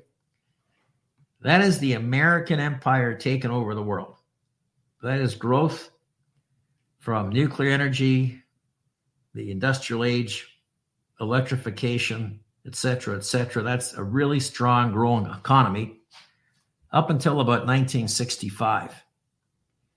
Carl, after 1965, real rates stayed flat. In fact, they sort of became negative, really, but you had massive inflation. And that's what you have to watch. And you have massive inflation when people are unhappy, they don't want to work, which is what happened in the late 1960s and 1970s. And times growth rates really fell dramatically. Then with Reagan and Thatcher, people feeling good, they sort of got back to work. And for about 15 years, rates are going down. But when they started to bail out the stock market crash of 87, and they bailed out the Y2K issue in 99, the real estate crisis of 92, the Enron debacle of 2000, the tech wreck of 2002, and the great financial crisis, GFC, of 2008. What a mess, eh? That's when rates were going down and down. And, alive till 2005 or 25, that shows you that when rates go down, it's not a good sign. So there is your history of interest rates. It ties into my concept of long-term cycles, short-term cycles. The fact that anything can be happening at increasing or decreasing rates, things can be getting worse or getting better. But you have to understand what inflation is really all about, and you have to understand what part of the population you're stuck with. And right now, where are we? Rates are going up because of inflation. Rates aren't going up because of growth. Rates are going up because of inflation. They're not going up because of growth. And consumer prices are still going up quite dramatically, notwithstanding Bidenomics or whatever you call it. And the statistics, I don't think you can necessarily trust them. Yeah, just go to stores, go buy stuff, and you'll see what's happening. And there's all kinds of dislocations going on, but hopefully it's self-correcting. I think it is. But we're in a long-term corrective cycle. We've got illegal immigrants. We've got bad demographics. The average American right now, families, to the extent they even have families, are 2 people, 1.6 kids. When you have 2 people with 1.6 kids, the population is going down, which means the economy is going down. You have to have 2 people with 3 kids. Divorce rate's half. Half of the people under the age of 40 don't get married. These are all bad signs. You bring in people from Latin America who are basically Catholic or Christians who are willing to work. Most of them are. All of a sudden, you may start to see things pick up, and that's really what's going on down there. So I'm trying to put it together into a cohesive model for people to think about and then to do their own work and figure it out and then see what it means to them personally. That's what I'm trying to do here. I'm not trying to pitch a thesis of where the world is going. I'm not trying to pitch a political system. I don't think from anything I've said right now, people necessarily know what kind of system or what kind of party I support. They know I don't like totalitarianism. That they probably can tell. I'm a pretty legal guy. I follow laws. I think it's bad to break laws, but I'm not necessarily left wing, right wing, center wing. I'm thinking of things of society as a background for the individual to understand himself and to understand what structure he's in, what system he's in, and to deal with it. As he's dealing with it, he's actually learning how to deal with himself. Because I'm a strong believer in manifestation. I'm a strong believer in what some people consider New Age stuff. Napoleon Hill, Neville Goddard, spirituality. And basically, you create your manifestation. You create your world. And you can't take any of these theories from University of Toronto or Columbia or MIT or the government or Reagan. All these theories are all wrong. We'll talk a bit about that a bit later as we get to it. All fixed theories are wrong. What's right is look at all the theories, look at all the concepts, develop your own ideas. That's what's right.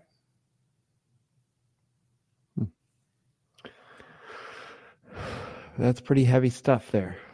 What does that mean, heavy stuff? What does that mean? Like I said, I love your perception. I love it. But it challenges people to think. And, I think it's important for people to understand what you're saying, right? So I just saw a notification. That our webinar is gonna end in 4 minutes. And okay. But it's not. Ash, you can see on the top right hand corner it says extend 1 hour. I sure can. All righty. We're probably gonna go on for about 5 more slides. We started at what time? 7. It's about 2 hours. I have a feeling if people are interested, there's so much more information here. There's so much more to talk about and new subjects, different subjects. But let's carry on, and I think people will get a kick out of it. I apply these principles when I invest. By the way, I don't even talk about my technical approaches or my invest. I'm not even there, right? We'll get around to that. My technical approaches, fundamental analysis, macro views, etc. But I wouldn't have macro views or fundamental views without all of this as a background. If you're applying technical analysis or trying to do fundamental analysis or trying to do macro views without understanding all of this or having a view on it, that's like trying to drive a jet. Give me a few of the moves, but what do you do? I mean, you have to understand aerodynamics. You have to understand basic mechanics, right? You have to know this stuff, or else you're in big trouble. Yeah. Okay. Putting it together. This chart is fascinating. This is probably the most interesting chart in the entire presentation, or one of them anyway. They're all interesting. This is a chart of the Dow Jones expressed in real terms. And my definition of real terms is in gold, which is the only real currency there's ever been, except in the old days, biblical times, currency was rice and food, right? And silver, pure silver. But in gold, an ounce of gold always bought a real nice suit. Right now, a nice suit costs you $2,000 probably more than that actually. But you can get an okay one for $2,000 in Toronto. New York is cheaper, but that's U.S. Gold, 19th century, ounce of gold bought you a nice suit. So in 1929, the market peaked. As mentioned, the current median term cycle, the big cycle started in 1450 with the Reformation. The median term cycle started in 1789-90 with the good old French Revolution, which was a hell of a great time. It's funny. I study history so much. To me right now, the French Revolution was like yesterday and the Roman Empire was like the day before. To me, I feel like what happened yesterday? Well, Julius Caesar got assassinated. And the Bible to me is like maybe last week, right? So that's sort of the way when I walk around. This is what goes through my mind, right? So when I look at stuff or do stuff, I'm thinking about it in that long time frame. Believe it or not, I actually do that. Yeah. It slowly happened that way, right? But the market peaked in 1929, and you can see there was a big crash, basically 29 to 32 for 3 years, right? The market didn't come back. I'm talking the Dow Jones Industrial Average, and this graph is courtesy Elliott Wave International, Bob Proctor. Fantastic guy. He's written a bunch of great books, and I check him out. He's got a great website, and there's some other guys I want to talk about who are just absolutely fantastic guys. He's one of them. The market didn't peak again until 1965. It took from 1930 to 1965, in real terms, for the Dow Jones to come back. Think about it. What do you think of that? Is that not a shocker? Yeah, it is a shocker. Well, it's true. Now then look what happened in 1980. We crashed back to 1932 levels. So are you surprised that Margaret Thatcher and Ronald Reagan decided to do everything they could to turn everybody into a capitalist and tell the banks they had to lend money to people? Is that a surprise? Yeah, that's when we came off the gold standard, isn't it? Yes, we came off the gold standard in 1972. 72, yeah. That's when inflation took out big time. That's a big surprise. And that's where the market collapsed. We're not talking 87. We're talking 1980, right? Yeah. That is the truth about economic cycles, man. And that's 1929 to now was like yesterday. That's a short cycle. Don't forget those 4 or 5 depressions. There was in 1929, half of real estate went back to the banks. In 1819, 75% of real estate went back to the banks. I have all the books. I have all the statistics. So you got to really, get this, right? Now, then there were some guys by the name of Steve Jobs and Bill Gates and all the other dudes, the internet, biotechnology, blah, blah, blah. Well, by the year 2000, things were good again, right? The stock market came right back up. It was booming. But remember, we had low interest rates, and you gotta separate statics from dynamics. Sometimes things go way too high before they collapse back down. But by and large, it took from 65 to 2020 to get back to the levels of 1929. This all stuff is verifiable. We all know that, right? So think about it. 1929 to 2020, does that sound like 90 years to get back to where they were in 29? It does. Then we had the GFC. That wasn't too cool. You see that going straight down? And now we've had this inflationary boom with Bitcoin, with cryptocurrency, with non-fungible tokens. Jack Dorsey sold his first tweet for $3 million, right? You know what the last bid was for that tweet? 300. Much less than that. $300. Yeah, I was going to say much less than that. Right, $300. Well, that was that period. So now we're at the bottom of that bleep there. What's happening next? Well, I'll tell you what's happening next. It's going to go up. I would suggest the general trend is up. Yeah. Because of the U.S. currency is strong, and because interest rates are going up. There's going to be a lot of dislocation. But it's not going to be as bad as the depression of the 19th century, and it's not going to be as bad as the Great Depression, but there is going to be wars. And they're probably going to bring the draft back. Why are they going to bring the draft back? Because there's going to be wars. Well, there's more than that. The Army is a great place to educate people, get them fit and trim, get them realistic. Unfortunately, there's some bad side effects. But that's sort of what happens. So we're going to have a very interesting time. We can talk about that more in later sessions. But I'm just going to take that clip of you saying that to show my son, who has to run around our farm every 4 times a week, and say, "Hey, buddy, it's either this or the draft. You take your pick." Well, he'll probably get drafted anyway. But make sure he's good in computers and stuff, so he could be, working on computer software or military intelligence. He doesn't want to be in the front lines. Yeah, that's good. That chart, courtesy Bob Proctor, That's a story. That's a history of economic cycles, mankind, empires, big governments. That's how it works. Now, if you look at the faces there, early 60s was a good time. John Kennedy was a pretty happy guy, right? He wasn't at the end, but he was a happy guy. And he was positive, Peace Corps, etc. Lyndon Johnson, Richard Nixon weren't exactly fun-loving guys necessarily.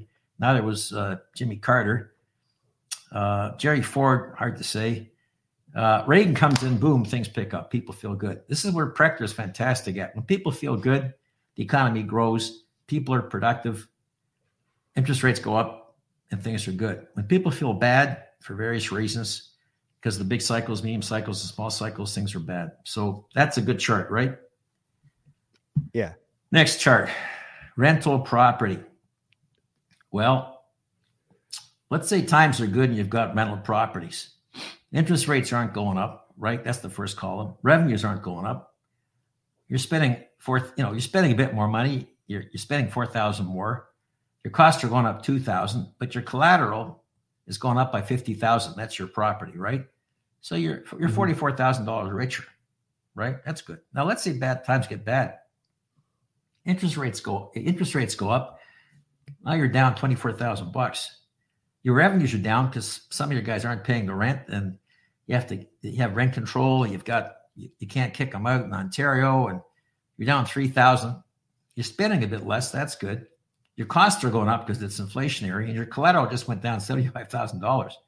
You're down $108,000. It doesn't feel good. So you got to be aware of these things. You should have been aware of these things in 2020 and 2021 before you take on 95% debt, put down a 5% mortgage, where you get divorced. Now you got to carry your alimony, plus pay for the kids, plus pay for the mortgage. But let's say things get really bad. Interest rates now is costing you $40,000 more. Your revenue's down $6,000. Your consumption's down $2,000 more. That's nice. Your costs are up $10,000. Your collateral's down $100,000. Now you're down $154,000. That's what you have to manage. That's what you got to put in your spreadsheets. That's what you got to think about. That's how you manage what you're doing. That's the practical application, beginning of a practical application. There's a lot more to it of all the things we're talking about. Mm-hmm. Okay, now I'm talking about something very interesting. It's called intelligence. In order to comprehend all this stuff, you have to be intelligent. And what is intelligence? There's IQ, EQ, SQ, and GQ, right? IQ is intelligent quotient. That's left brain, so they say. I don't believe in this stuff, but you've heard of left brain, right brain thinking, right? Yeah. That's mathematics, arithmetic, logic. You have to have a certain level of intelligence. You have to be at least average or a bit better than average. Let's say you have an IQ of 110. That's not much better than average. So, but you have to develop it. Anybody can become smart in that perspective. Then you have to have social intelligence, which is written up and explained a lot in the 90s. You have to be able to get along with people. Forgive and forget. Read people's body language, vice versa. Be realistic. People have good days, bad, don't have grudges. Then you have to have social intelligence. Not just be emotionally intelligent with people and with yourself. Not be able to control yourself and not get in a fight every time somebody cuts you off or cuts you off, or you're in a bar and somebody makes you mad and you end up in a hospital. Or, you have to get along with society at large. Don't feel bad about Justin Trudeau. It's not his fault. He's doing his best. Trump's doing his best, actually. They're all doing their best, right? And you sort of just be careful, but you have to have social intelligence. What you don't need is GQ, right? If you look good, but you haven't got IQ, EQ, SQ, that's not good. You need all those types of intelligence. Then there's what people think they think and know, what people say and what people do. Now, the thing on the left, whether or not I think or you think or people thinks, that's debatable. But we think, right? That's a big subject. I've got books on it behind me here, Martin Heidegger, etc. What is called thinking. It's a very interesting subject. You've got the blue pill, the red pill, the matrix, right? You take the red pill, you think you're unhappy. You take the blue pill, you don't think you're happy. There's people who think are happy, people who think are unhappy, people who don't think are happy, people don't think they're unhappy. So it's sort of like interest rates and real estate. Any combination is possible. So you got to think about thinking. Are you really thinking? Then there's what people say. sometimes you hear, well, people don't really say what they think. People don't even know what they think. So, of course, they don't really say what they think because they're probably not thinking. Then there's what the people do. That's what you got to evaluate the most. What are people actually doing? I'm talking about that because understanding all the stuff involves all these types of intelligences. And then you take what I'm saying or don't take what I'm saying and, consider, is my approach make any sense? And then you apply all those intelligences and you find out. Now, slide 18 is pretty interesting, okay? Slide 18, Carl, is I outline here some people I think are really bright.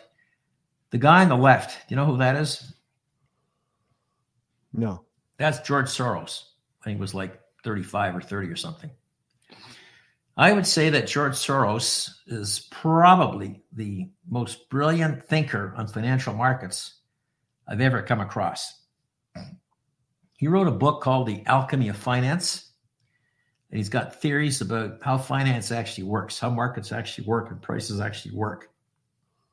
And there's two concepts he has, reflexivity and credible fallacies.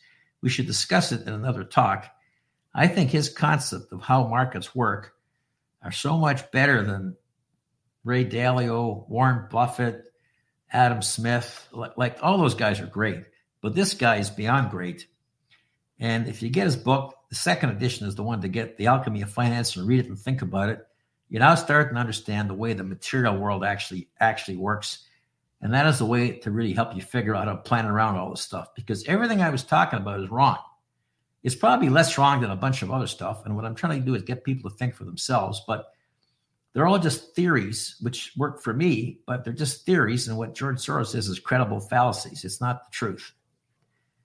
The guy next to George Soros is Karl Popper, who was a very famous professor of science, theoretician of science, who George took courses with. And he explained all the stuff from a scientific perspective. You know who that is next to Karl Popper? I don't, but I haven't heard this many Carls in a presentation in my life. I'm liking it. K Carl.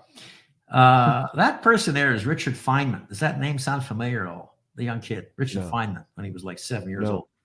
Did you see Oppenheimer, the movie? No. Richard Feynman is one of the greatest physicists there ever were. He wrote all kinds of textbooks on physics. He won the Nobel Prize for Quantum Electrodynamics in 1962. He did all the calculations in his head for the Manhattan Project. He's one of those brilliant physicists there ever were.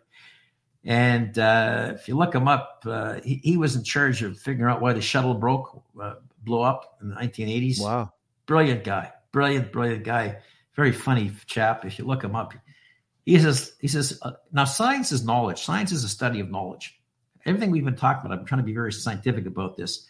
I'm presenting a hypothesis. I'm asking you to test it. That's Karl Popper. There's a hypothesis, test it. If you try it out and test it and it works, it's true. If it doesn't work, it's not true. It keeps being true until you get a better theory that works better, or it stops working. That is not true anymore. That's Richard Feynman. He says the same thing. I apply that to the theory of evolution, which I don't believe the way it's taught. I also apply it to global warming, which I don't believe.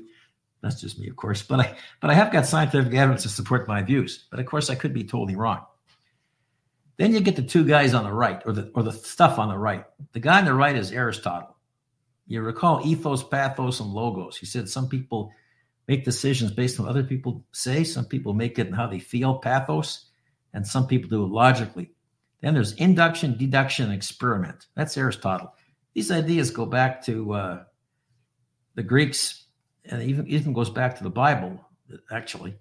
Now they used to say when I was a kid, we live in a Judeo-Christian culture. Have you ever heard that expression?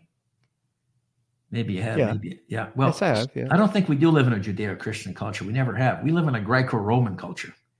Our culture is all Greek and Roman, and it all comes from Plato and Aristotle. And that's the reason we talk the way we talk and think the way we think. And we make movies like The Matrix or The Great Escape or War and Peace or Woody Allen. It all comes from the way those guys thought.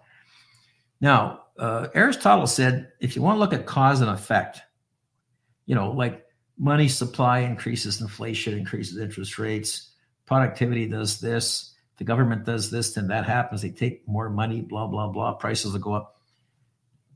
Okay, that's cause and effect. People think if X happens, then Y will happen, right?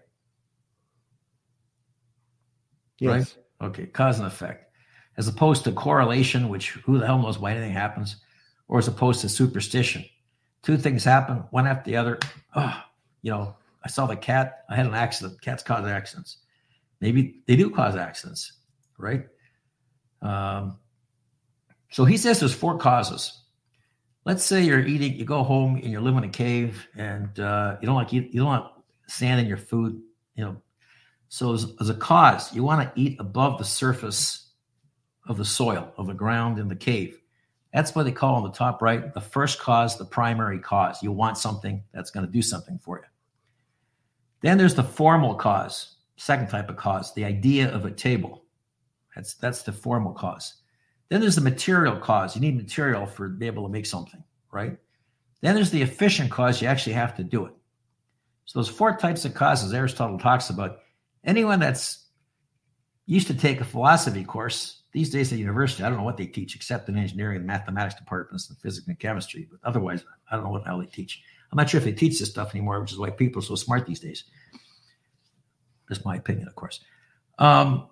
But those are all the causes. So when I talk about interest rates can go up, economy is going up. Interest rates go down, economy is going up. Interest rates go down, economy is going up. Interest rates can go down, economy is going down. Where's the cause and effect? Well, it's deeper than that, right?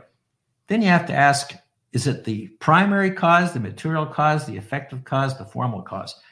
This all sounds pretty theoretical, but some people can do this stuff intuitively, But at the end of the day, as intuitive as you are, and I'm sure Joe Biden's intuitive, and I'm sure Donald Trump is intuitive. I'm sure Barack Obama was intuitive, and I'm sure, what's his name, Tesla, Elon Musk is intuitive. But someday you got to start figuring these things out because everybody is prejudiced. Everybody gets in a rut.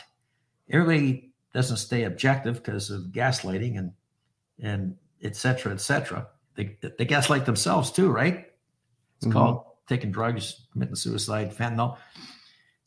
If you don't understand all this stuff, at least intuitively, you're in trouble. So these are good guys, and my idea is theory is good, science is good, and George Soros really knew what he was talking about. Get that book and study it. IQ, EQ, SQ. There's 1, 2, 3, 4, 5, 6, 7, 8 people there that for anybody who wants to start understanding all this stuff or thinking about it, here's some people you might want to try. There's George Soros, there's Rob Proctor, there's Jesse Livermore, Warren Buffett, Glenn Neely on Elliott Waves, Nicholas Taleb, who wrote a bunch of books on markets and finance and all kinds of stuff, quite a famous dude.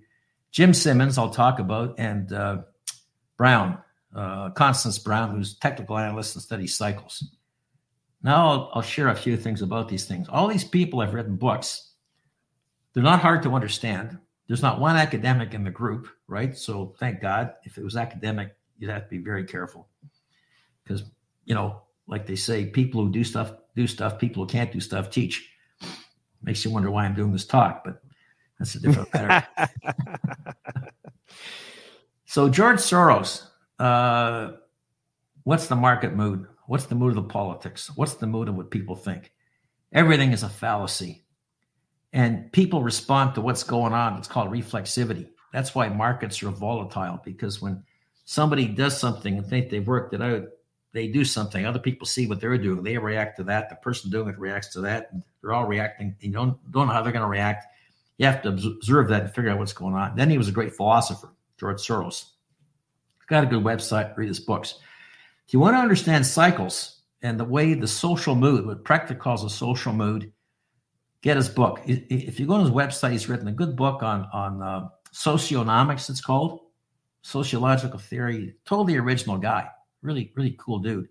He was at Merrill Lynch at the same time. I was there in the 1980s. I said the 1880s, but the 1980s. And he's a great guy in history. And I learned a lot. I've studied all of his books. I've studied everything in great detail. Then you get Jesse Livermore, my hero, the most successful speculator ever. He's standing there at the Breakers Hotel in Palm Beach. I've been there many times.